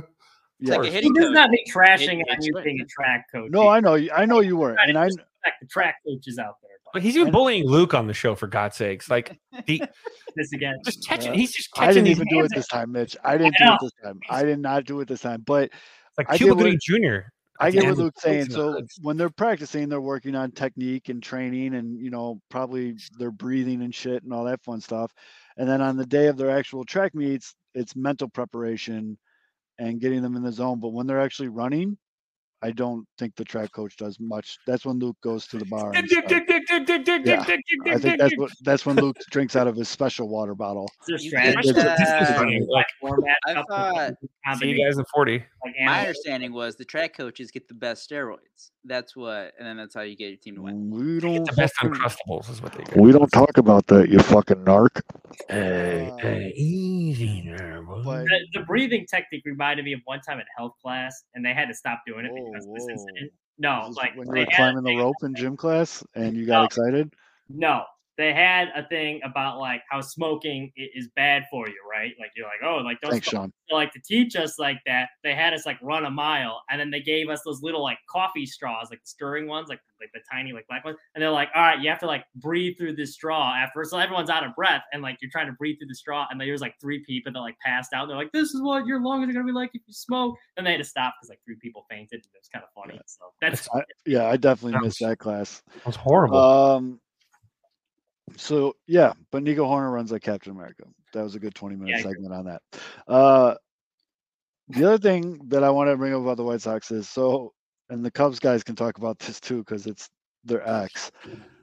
White Sox called up Clint Frazier. Now, if you had that on your White Sox 2023 season bingo card, good for you, because they called up Clint Frazier. Now, not a bad start for Clint in this call up. He's taken walks. He's had a couple good hits. He had one funny ass play in the outfield, but he also had an outfield assist today. speed, swiping some bags. Yeah, stole some bag. 3 walks out of 10 at bats. Like that's for the White Sox. That's unheard of. But they brought up an interesting point on the broadcast where they were talking about how someone told Jason that it has finally dawned on Clint that this might be his last shot. Ooh. And he has kind of changed his focus and approach towards the game since that realization has set in. Now, that makes a lot of sense. What also I think, and again, this is just a couple games, I'm not trying to get too in the weeds here, but it seems like every year for the past couple years, Han has pulled a free agent out of his ass. Johnny Cueto, like, you know what I'm talking about? Could it be Clint Frazier this year? Bargain bin shopping, baby. I It think has to be Clint. Who else could it be right now? now, not to completely shit on it, because when the Cubs signed him last year, I'm like, oh, he had like a decent little mini run with the Yankees. Like it was like half a season's worth. And then he had like a whole bunch of injury stuff, like vision stuff, or like migraine stuff, vertigo, I think he suffered through, which sounds awful. And he showed it in the minor leagues before the Sox called him up. He hits the ball hard. His hard hit percentage is up. But at the same time, there's just not that long track record of success. 'Cause, like I even agree. Johnny Cueto was like, yeah, it's a veteran guy who was like a Cy Young pitcher, caliber type pitcher. Elvis Andrews was like a consistent infielder who, he struggled on offense, but at least, he was like a 10-year guy. Clint Frazier, this reminds me of just like, Adam Hazley had a good week. Yeah, that's true. And this is a good point by Josh Lopez in the comments. Middleton's been solid in the bullpen. Middleton's been that one's been the one that just came out of nowhere. It's like, all right. But I do want to point out that in Clinton Frazier's 10 at-bats, the 3 walks he's taken has tied him for 9th most on this team. It's so sad. That's the Dead thing. serious. I still think like he could be good, but like you said, it's been a couple games. But check in a couple weeks and see what he does.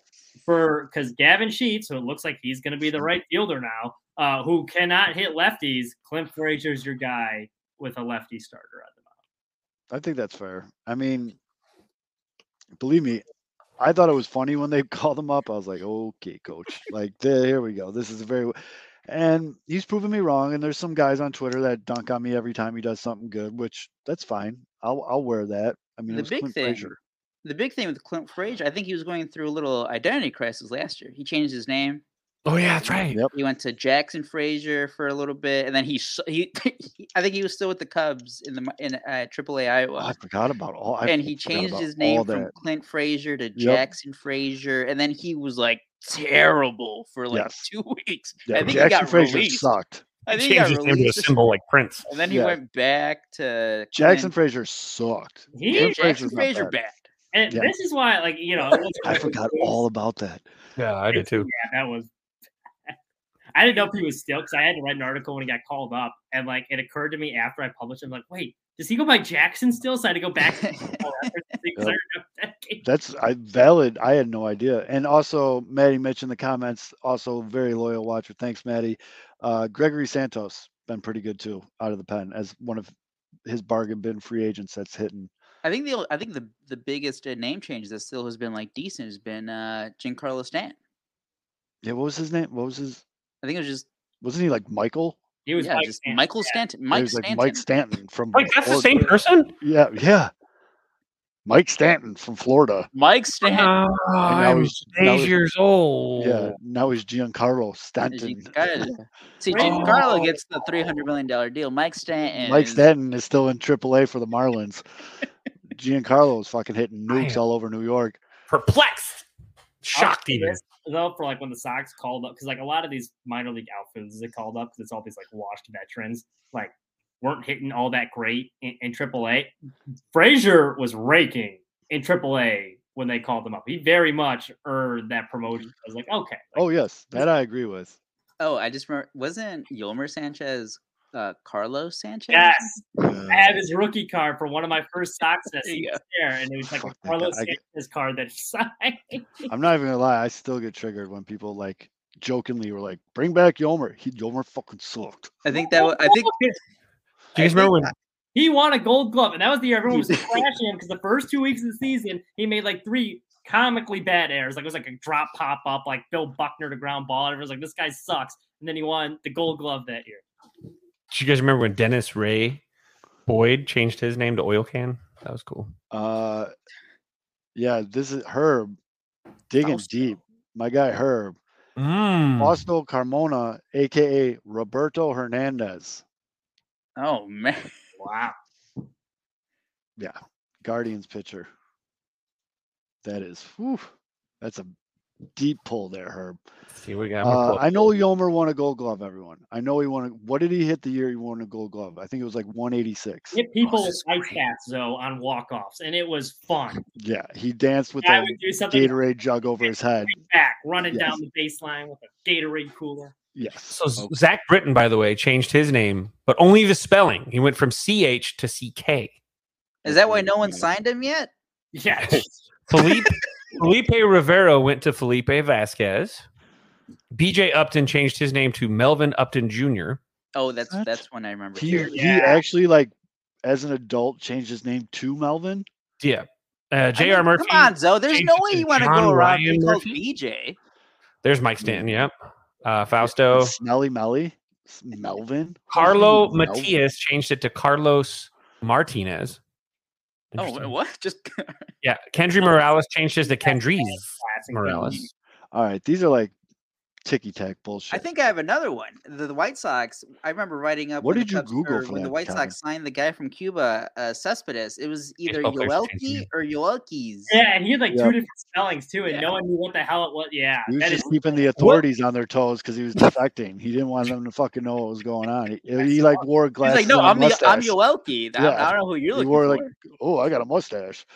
Do you guys remember when Luis Robert changed his name from Luis Robert? Yeah, Oh wait, bad French that's spelling. mispronouncing it. Never See, mind. and this right on time. Our guy Healy.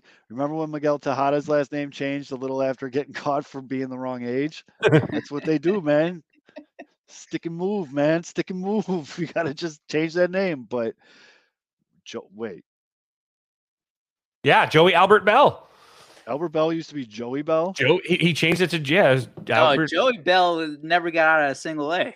Joey Bell That's does like not Ochocinco. seem like a guy that'll just destroy a second base. Joey Bell is like a career 210 hitter, and like people from Missouri like how he plays. I never knew Albert Bell went by a different name. So his middle name is actually Joshuan. So Joey's must be Joey. He was Joe known until Schwan is a Hall of Famer.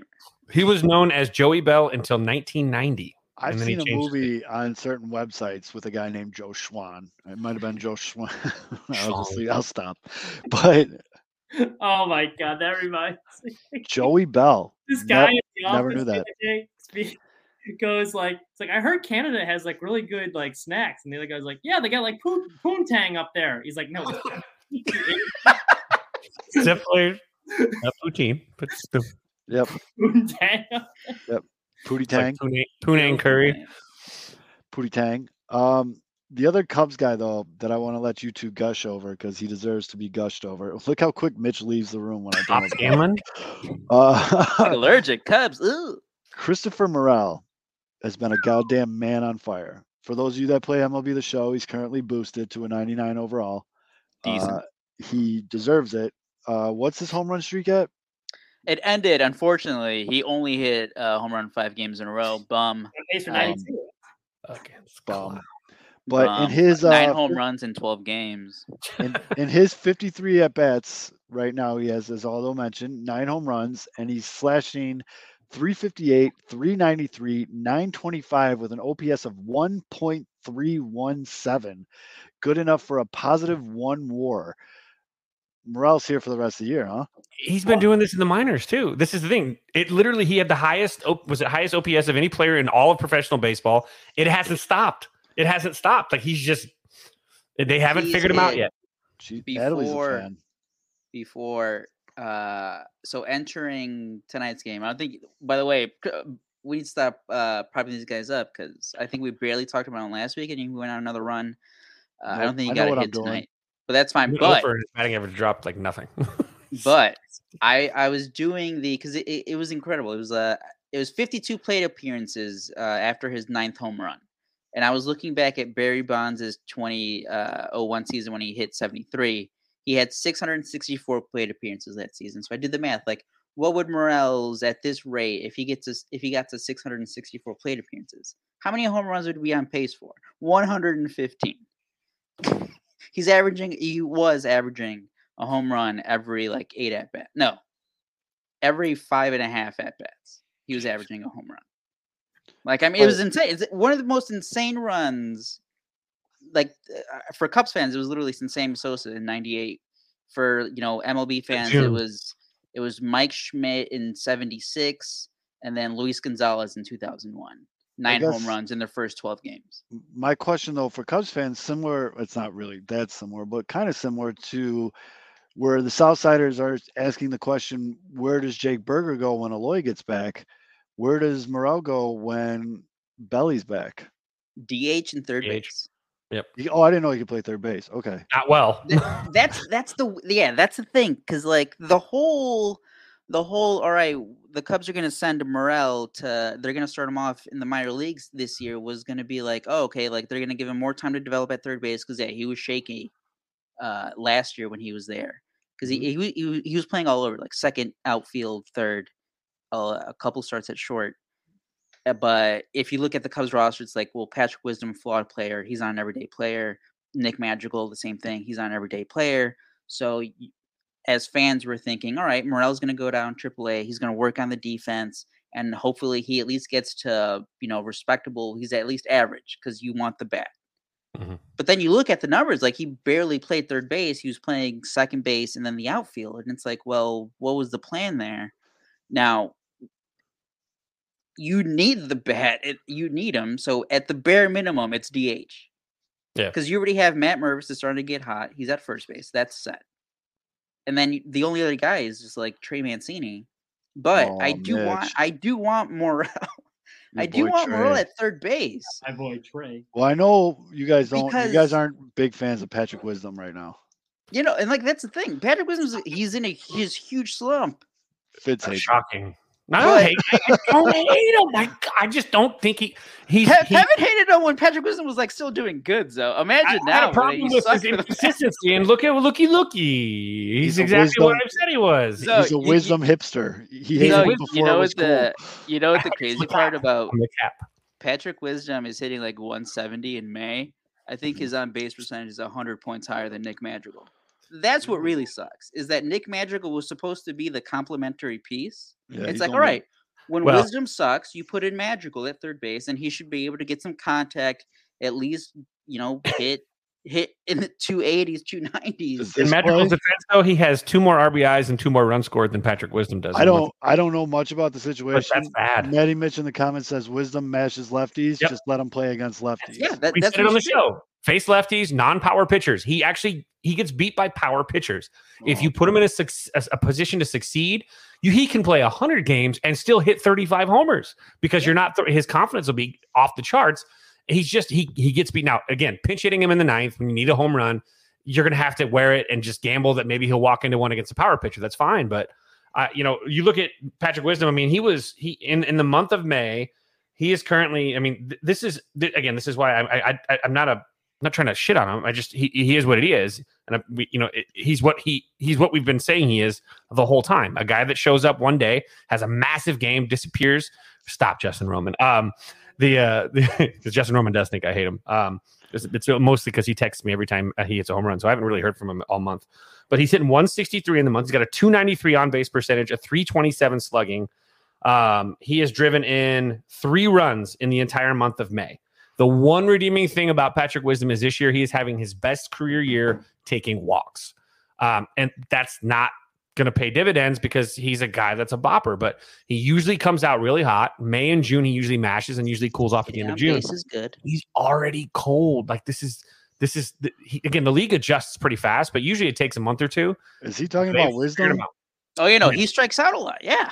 He has You need to keep his Madrigal strikeouts, in the his lineup total. He has. because Madrigal's base running blunders make me smile.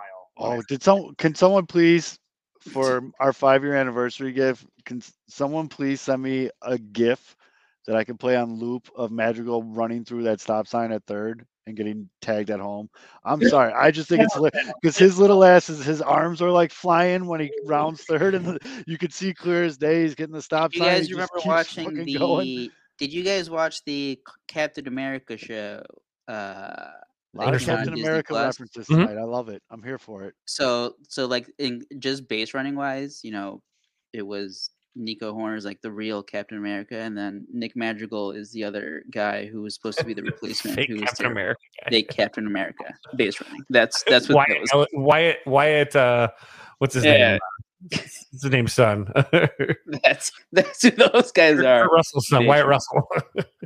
Yeah, so he's got a 63 strikeouts and 141 plate appearances, by the way, with Wisdom.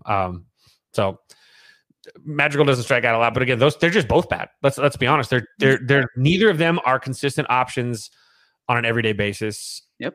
And so if you have to forfeit a little bit of defense, you already got a top tier middle for the Cubs, especially when Bellinger comes back. Maybe you sacrifice a little bit of third and hope that a guy like Morel figures it out, but He's not even close. he's got Nick Madrigal, who I That's like. to Rick. refer That's to- Rick Sutcliffe. He's so And so- little. and here's the thing is, Why too? Willie had to get out of these like, all right, you know what? Oh my see, god, that's so someone bad. should- I don't think he's fake Captain America, Aldo. He's MODOK to me. He's MODOK. Madrigal is MODOK. He's little baby legs, and he sometimes There you gets go. out of his head and makes That's decisions true. that he shouldn't make. But the two of those put together equals a not great third base. And again, Patrick Wisdom is a platoon guy, totally fine against lefties. Go for it. He'll rake. Doesn't matter. But you need something more than that if you're going to be consistent. Because again, you can't have a guy that has one really good game, goes out there, hits, goes 3 for 5, hits 2 jacks, drives in 5 on Monday, and then goes 0 for, and then has one big game again. You can't consistently score. Yeah, he's putting on his O face 90% of the time, but he has these massive games, and then everybody, Patrick Wisdom is back, and he might have like a 2-day stretch where he's really good, and then back to the 0 for. With Madrigal, it's not an offer so much as it's just like, weak. No, it is. It is. I mean, it is. It is, but it's also like he can't even at least walk into something and leave the yard. So like his makes his That's even bad. worse is if he walks into something, it's a routine pop up to the shortstop. And so this is how bad it's getting, guys. For the former diehard Nick Madrigal fans on the South Side. Yep. guys like Miles Mastrobuoni, who you guys have not heard of, I know Love you that haven't. last name though. And Mike Talkman are moving up on the depth chart ahead of Nick Madrigal. Like tonight, Cubs are facing right-handed pitcher Kodai Senga, who I still wish the Cubs would have signed. A power guy, throws 95 and up, has all 27 pitches or whatever. But who do the Cubs play at third base? They sat Patrick Wisdom. He's slumping. He needs the days off. And again, it's a terrible matchup, which that's what they should do. Put the guys in positions to succeed. So Wisdom sits, but who starts at third base? It's not Nick Madrigal. It's Miles Mastrobuoni. So Mastrobuoni. So Kyle Hendricks was no better. So Kyle Hendricks is coming up. So he's going to pitch the series finale against the Mets. Cubs obviously have to do a roster move. Can walk so. I mean, we talked about it last week. I don't know what Nick Madrigal does on this team. I don't know how he helps. I'm not being funny or whatever. I don't understand why he's still on that team. His replacement tonight, Mastro's got a 508 OPS and hitting 167. So even they're replacing shit with more shit. Like it's just the White Sox way, dude. It's just lots of poop. That's everywhere. what third base has become for them. Really, third base is. Welcome back to our lifetime as a Cub fan. Mastrobuoni. This is normal for the Cubs to not have a good third baseman. They had a good one. They've had three in my, not even in my lifetime. I wasn't alive for Ron Santo, but it was like the Cubs. It was like the Bears quarterback position. You don't have one ever, and the Cubs had a pretty good MVP third baseman. Rookie Gutierrez. Now they don't. Like, now we're back playing this game again. We're going to go back to Mike Olt, and well, now it's going to be hopefully Moran. Hopefully. Question: who was trying to tell me that Oscar Colas has been destroying balls in minor league? Because he hit a bomb, and like that clip was all over Twitter. I do remember looking up his numbers. His last 15 games, he's slashing 140, 208, 163. Well, that's not good. His last 30 games, which has the one home run in it, because he's hit one home run in his last 30 games. He's slashing 211, 265, 276. He's not coming back anytime soon. No, everyone sees that one clip of him hitting a bomb off the bowl. Well, that's why Clint Frazier got that call up. Do you know what just flashed in front of my eyes? Well, do you remember, like you said earlier, Rick Hahn has hit on some of the random free agent signings? Yes. Last year was Elvis Andrus. And what happened in the offseason? White Sox needed to address second base. They didn't, so they just went back to Elvis Andrus. What if Clint Frazier does end up having a pretty solid What if Clint Frazier just comes out of nowhere and Rick Hahn's like, hey, guys, I did it. I figured out right field. Ladies and gentlemen, we got him. We did it. No, because that's the thing. He has had a lot of concussion issues and injury problems. So, I think he's only, what is he, like 28 maybe? 27, 28? Who? Still young. Frazier. Prospect, where Elvis, we knew he'd been bad. He'd been bad for a full season. He was bad for a while at the plate, and he had a couple good months with the Sox. Everyone knew it was kind of a charade. And I could talk myself into it. I don't think it would be a good sign. Oh, yeah, we're Sox fans. We could talk ourselves into anything. But Frazier, 28. For all the struggles at second base for the White Sox, to the point where I'm recommending a guy with 2 torn ligaments play second base. And so is the manager. Ooh. Sorry. Anyone else? News. We have a trade in our fantasy league. Oh, yeah. Belly Bombs is trading Max Fried and Mike Trout to No Limit Records for Bryce Harper, Tony Gonsolin, and Byron Buxton. Other way around, but yeah. Thank you for that, Buster. Back to Zoe. I'm not excited. I'm in no hurry for Elvis Andrus to come back. He was bad. Yeah. And I mean, especially now with Romy actually starting to hit a little bit. I know it's been 3 games. I get it. I know you guys like to shit on my parade here, but maybe Romy catches fire for a little bit and we roll, because I told you guys during the offseason. You can't trade Romy. He's sealed. He's showing everyone what we projected for Romy during the offseason. We had a lot of teams calling about him. But Charlotte, AA Birmingham, even the Kannapolis. They all wanted Romy in that locker room. We said no. The Chicago Hot Dogs called us a couple times. Savannah Bananas. Yeah, they call us about Romy drove too. by the Chicago Hot Dog Stadium today, coming from O'Hare. Savannah Bananas offered us the 10-day contract of Johnny Damon. He had from Missy Carroll. His season really started to turn around, and but there was a show that talked about how Elvis was probably going to be Cheeks this year because he was going to regress to his mean. That was us. And all right, let's go. Hey, we will harp on that for the next fucking 4 months of this season that we got. I hope Elvis. People need to know that I hold this incredible power where I shit on guys on this show, and Joe Kelly, the whole White Sox bullpen for the most part. Kendall Graveman. Yeah, that's why I said the whole bullpen. I still don't trust Kendall Graveman, especially now with the new haircut. He looks like a 3-card Monty dealer. Like I don't fuck with Kendall Graveman, not at all. Like it's fine. Like I'm glad he's doing well. Obviously, I'm glad he's doing well because I will never not root for the Sox. And Mitch, we do need to address that too. We do need to address that. I mean, I still don't trust Joe Kelly, but Middleton's been good. Santos has been good. Joe Kelly's been, I think he got a fucking time machine because he's throwing, like I said, he's throwing a 92-mile-an-hour knuckle curve. Fuck you if you think you're hitting that. He's just throwing nasty stuff. Garrett Crochet still seems to be on a 3-batter limit, but he looks pretty good. Did you just jizz your pants or something? Florida just scored the game-winning goal with 3.5 seconds or something like that left in the game. And hockey. Fitz, don't you gotta go watch Vanderpump, bro? 4.3. I was gonna say though, real ones know that whenever Zoe wants to make someone, I guess jinx someone with the show, you're gonna hear this.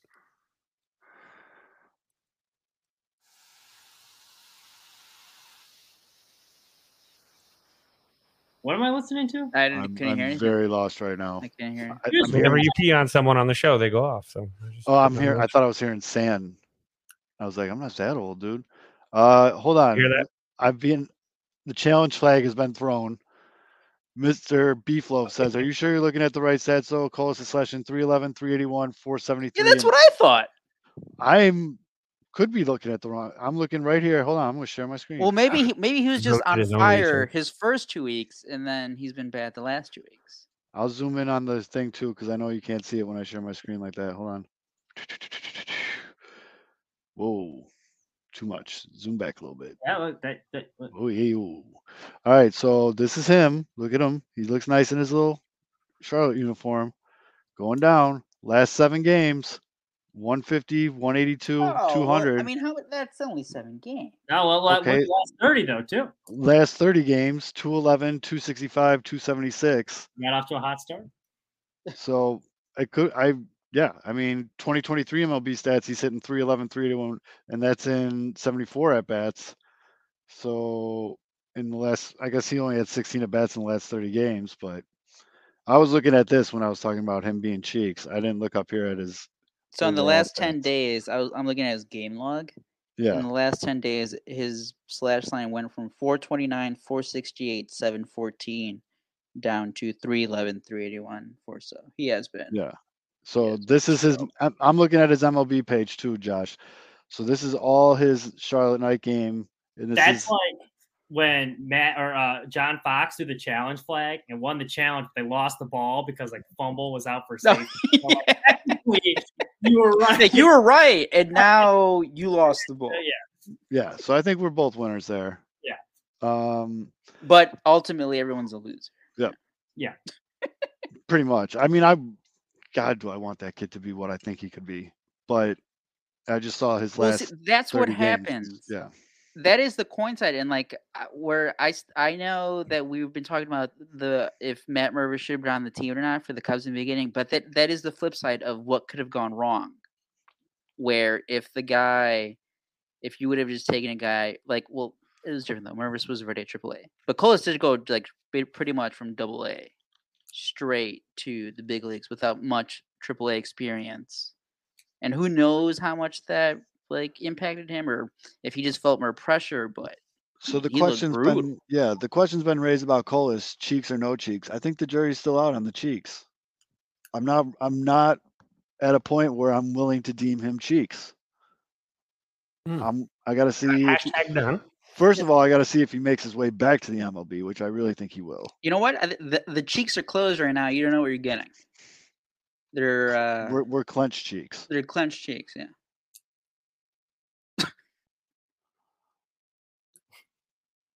My wife just told me she's going to watch the Vanderpump reunion, Fids. Yeah, I just got my push notice for the calendar. Yay! You're really trying to kick Fids off the show. No, I'm just trying. I don't want to be late. All right. No, I'm waiting for the hey. Yeah. Who's the jerk? Who am I not supposed to like? Oh yeah. So here, Fids, real quick. Sandoval, right? Sandoval. Tom Sandoval is a complete d-bag. We don't like Tom. We hate Tom Sandoval. He cheated on his girl with Raquel. Raquel used to be engaged to the.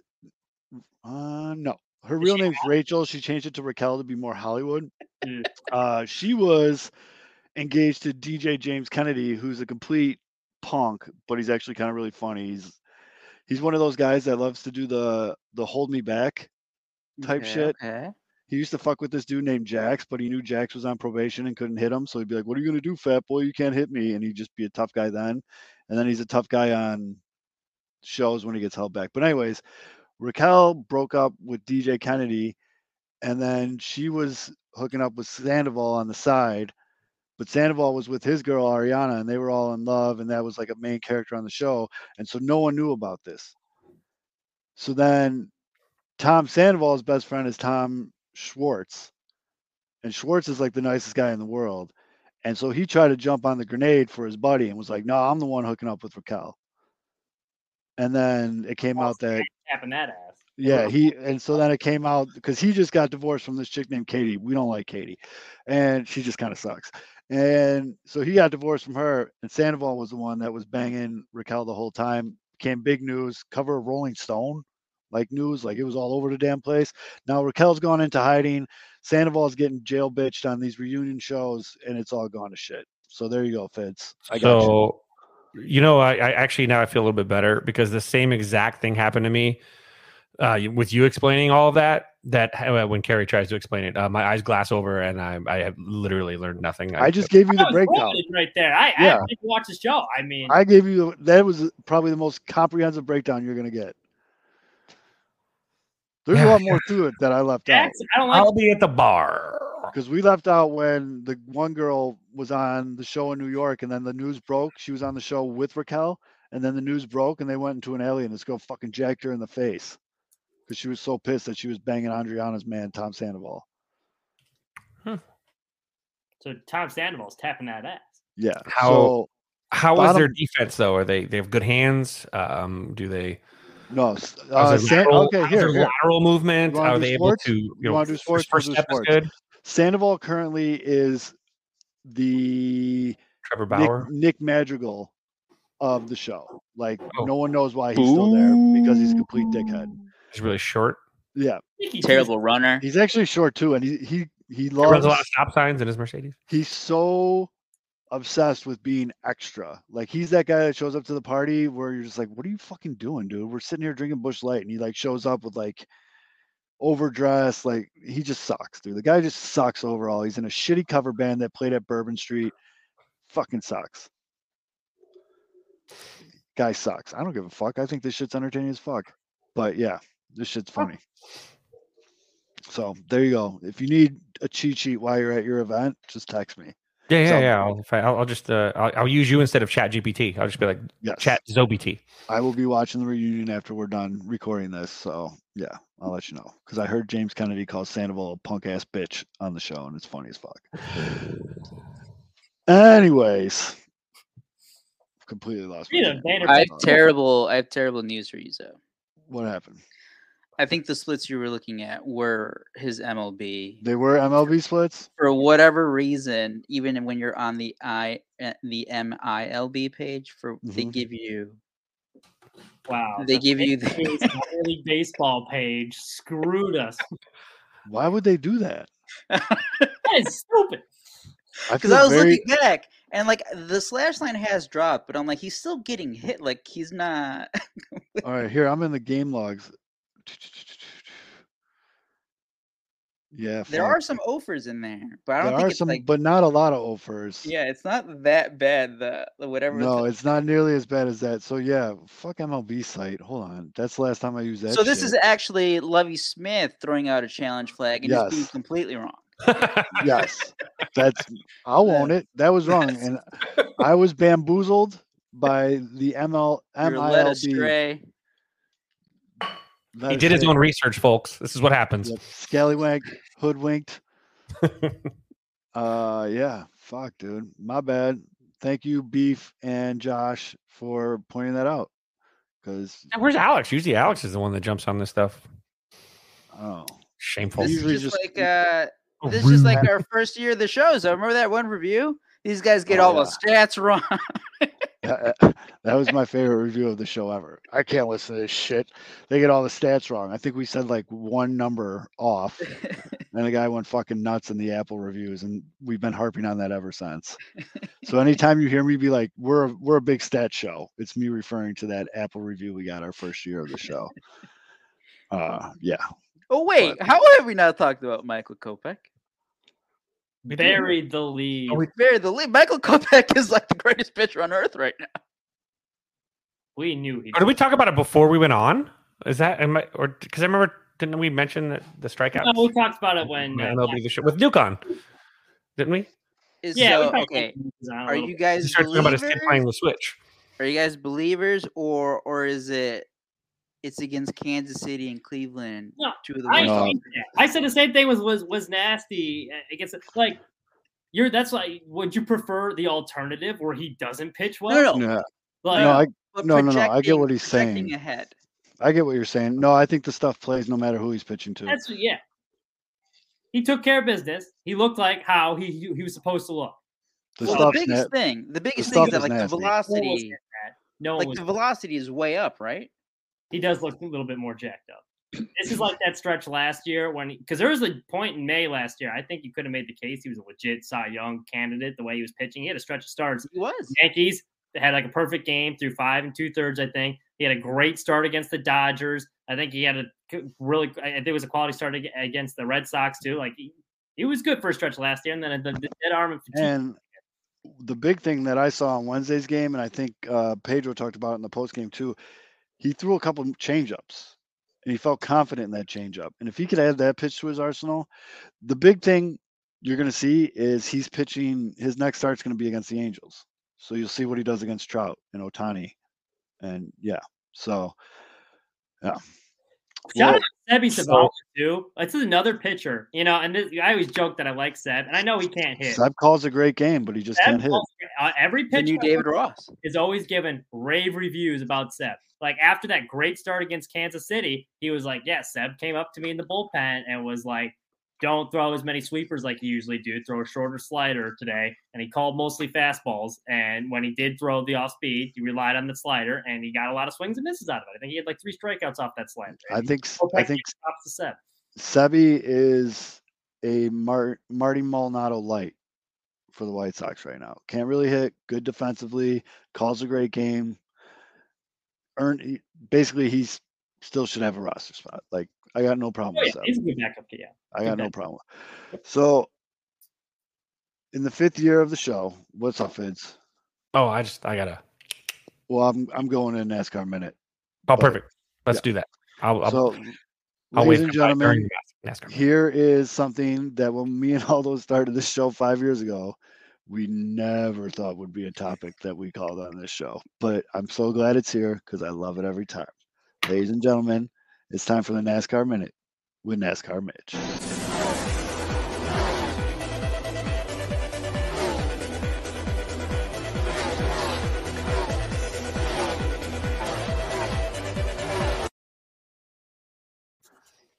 All right, it was the All-Star race this weekend. So to get in the All-Star race for NASCAR, you need to either a past race winner from last year, this year. Otherwise, the only way you can get in is through the heat races. This year, they're racing at North Wilkesboro, which we'll get into a little bit later. It's a huge deal because this is the first time ever in sports history that a stadium had been discontinued. The last time they raced there was 1996. They abandoned the place. And it was just like there's weeds growing everywhere on the track. And then like last year, Dale Earnhardt Jr. was like, hey, we should bring back this place.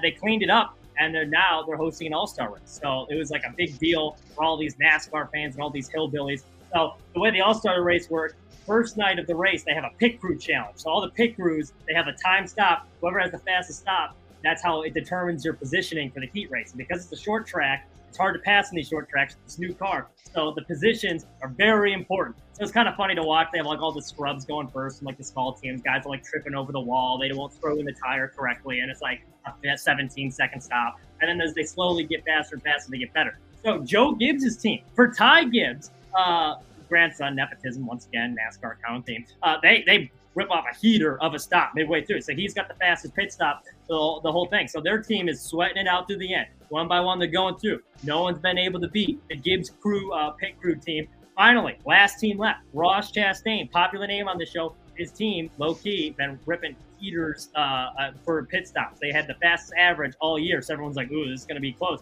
So Ross comes in, pit crew, fast stop. But he's slow getting out of the box. He didn't put it in the correct gear getting out of the pit box, and that's when they stop the timer once you get out of the pit box. Ross Chastain low-key screwed up. They finished second. Ty Gibbs got first. So in the heat race, went pretty normal. Daniel Suarez's pit crew had the second fastest stop. So he got the pole position for the race. And the final heat race was the open. So they have the drivers that haven't won a race. You got to win this race to get in. So Ty Gibbs, who had the fastest stop in the pit crew challenge, was starting first for that race, and he's going good again. And he runs Michael McDowell into the fence a little bit. Michael McDowell's kind of pissed because it broke his car, and so he's like out of the race. But he's like, "Fix my car! I want to get back out there and wreck that little shit." So he gets out there with this broken ass car. He's like sliding around the track, and Ty Gibbs comes back around. He's about to lap him, and Michael McDowell's like boxing him out. He's got the elbows out with the car. He tries to wreck him. Missed. Ty Gibbs squirts through. So the race starts. So Ty Gibbs got into the All-Star race. Race starts. Pretty boring, not going to lie. My guy Daniel Suarez is in the lead for the first 40 laps. Kyle Larson, he's near the back working his way up through the field, and his pit crew, his crew chief's like, hey, Kyle, we need to make a change. We've got to do something different here. So we're going to have you pit a little bit early. Try not to say the M word down pit road because you've been known to do that from time to time. So Kyle Larson gets his fresh tires, and he starts picking his way through the field, working his way back up. He passes Daniel Suarez. The race goes green the entire time, so it's pretty boring because there's no cautions, no crashes. Kyle Larson dominated. Had that gone green longer, had he not had a speeding penalty coming off the pit road, which sent him to the back after that pit stop, he probably would have lapped the entire field. So, not going to lie, the race kind of sucked ass. And now this is where I want to get to kind of a serious part, NASCAR Minute. And I think it's kind of fitting here too, since we're talking about the 5-year anniversary of this show. So as I mentioned, they went back to North Wilkesboro. So it was very much like a throwback weekend for NASCAR, and all the fans loved it. And as a relatively newer NASCAR fan, I should say, what I think is great about that sport is it doesn't matter, when you're a kid, and that's why Hot Wheels are so popular. It doesn't matter, what race you are or whatever. You could, what gender, watching cars go fast is fun. That's why little kids love playing with Hot Wheels and, that was, my first thing I fell in love with.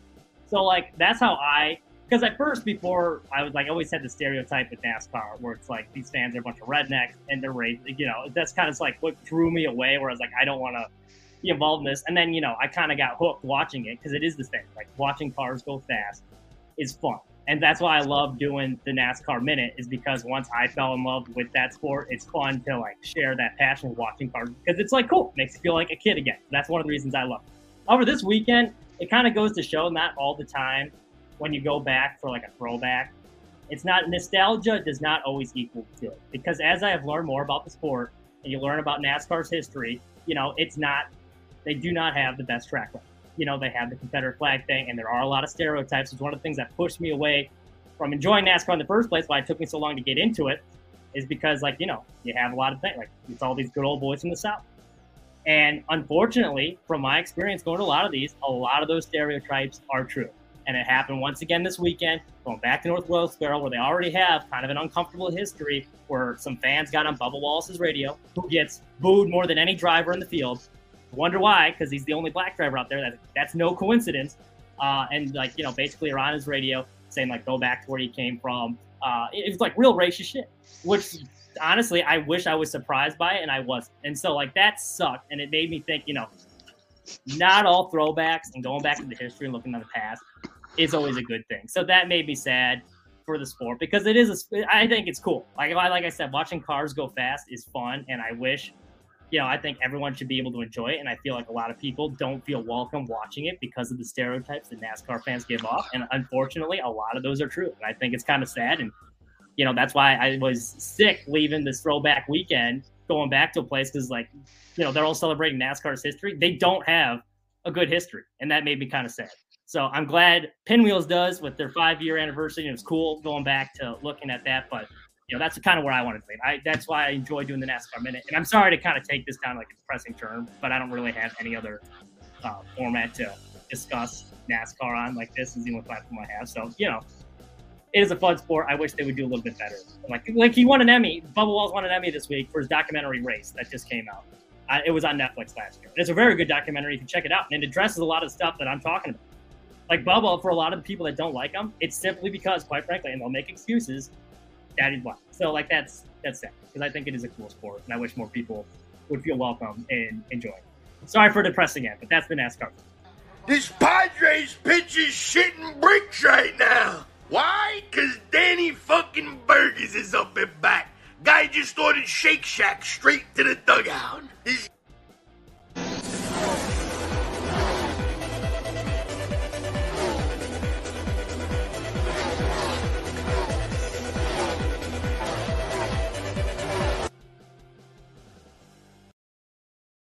Sorry, Mitch. I know you were trying to be serious, but I couldn't resist putting this picture up while you were talking. I was gonna say that was an Emmy award-winning performance. Besides our little slideshow, directing behind the Yes, the slideshow that might have been one of the best slideshows. But I agree with you, Mitch. That shit's bullshit. That is lame. As a parent to a 2-year-old boy who is obsessed with Hot Wheels and cars right now, I get it, man. I definitely do. But all right, everybody. Shameless plug, real quick. You know, if you happen to actually be interested in NASCAR, it was pretty cool. One of the cool things I saw it. I retweeted you. For sport, I got to interview Kyle Busch's crew chief. So if you go to my Twitter, click the link, you can listen to the 50-minute interview or read what I wrote. If not, I don't blame you. My White Sox shit's a little bit better. But, it was kind of cool talking to him. Get some interesting stuff out there. So, sorry. Shameless plug. Yep. No, absolutely. Plug your shit all the time. I don't give a fuck. All right, so you ready for your solo third hour? Yeah. All you. All right, see you, man. All right, so thank you again, everybody, for 5 years. No, don't sign off. You got an hour. Oh, I'm very much signing off. Thank you very much. Again, if you've ever watched the show, liked the show, retweeted the show, interacted with the show, anything, we very much appreciate all the support. Hopefully we can continue to do this, continue having a ton of fun doing it, and keep coming up with ideas. But it's been one hell of a first 5 years. I'm very proud of this show. I'm very proud of how we've kind of stayed true to what we've wanted to do on this show. We haven't really deflected too much into besides, talking about NASCAR, but we've stayed what me and Aldo pretty much envisioned this show would be. So I think that's really cool. Thank you to everyone in the comments and all the love on Twitter today, congratulating us. We see it all. We appreciate it all. And we're just really happy to be part of this great community that Chicago has, the sports community with all the different shows and people. Met a lot of good friends through this and doing this, and some things I would not change for a lot of money in the world. So for, I don't even know how many times I've done this now. So for Mitch, that's my guy Aldo. I'm Zoe. And just like we have been for the last 5 years, we'll see you guys next week. Take care, everybody. This Padres pitch is shitting bricks right now. Why? Because Danny fucking Burgess is up and back. Guy just ordered Shake Shack straight to the dugout. Rebuild of the favorites. We here for the latest. South side or the north side. Not tuned to the greatest. Home team for the home teams. Both sides got our own rings. On the mound or the long ball. But we don't put the wrong strings. Yeah. It's that time of the year now. Wrigley or guarantee, so the whole league that we hear now. New show with a new mood, discussions and interviews, trade rumors that might be. This is Pinwheels and Knife. Yeah, this is what you waiting for, yeah. You can put it on the board, yeah. Every season, nigga, it all change. Take me out to the ball game. This is what you waiting for, yeah. You can put it on the board, yeah. Every season, nigga, it all change.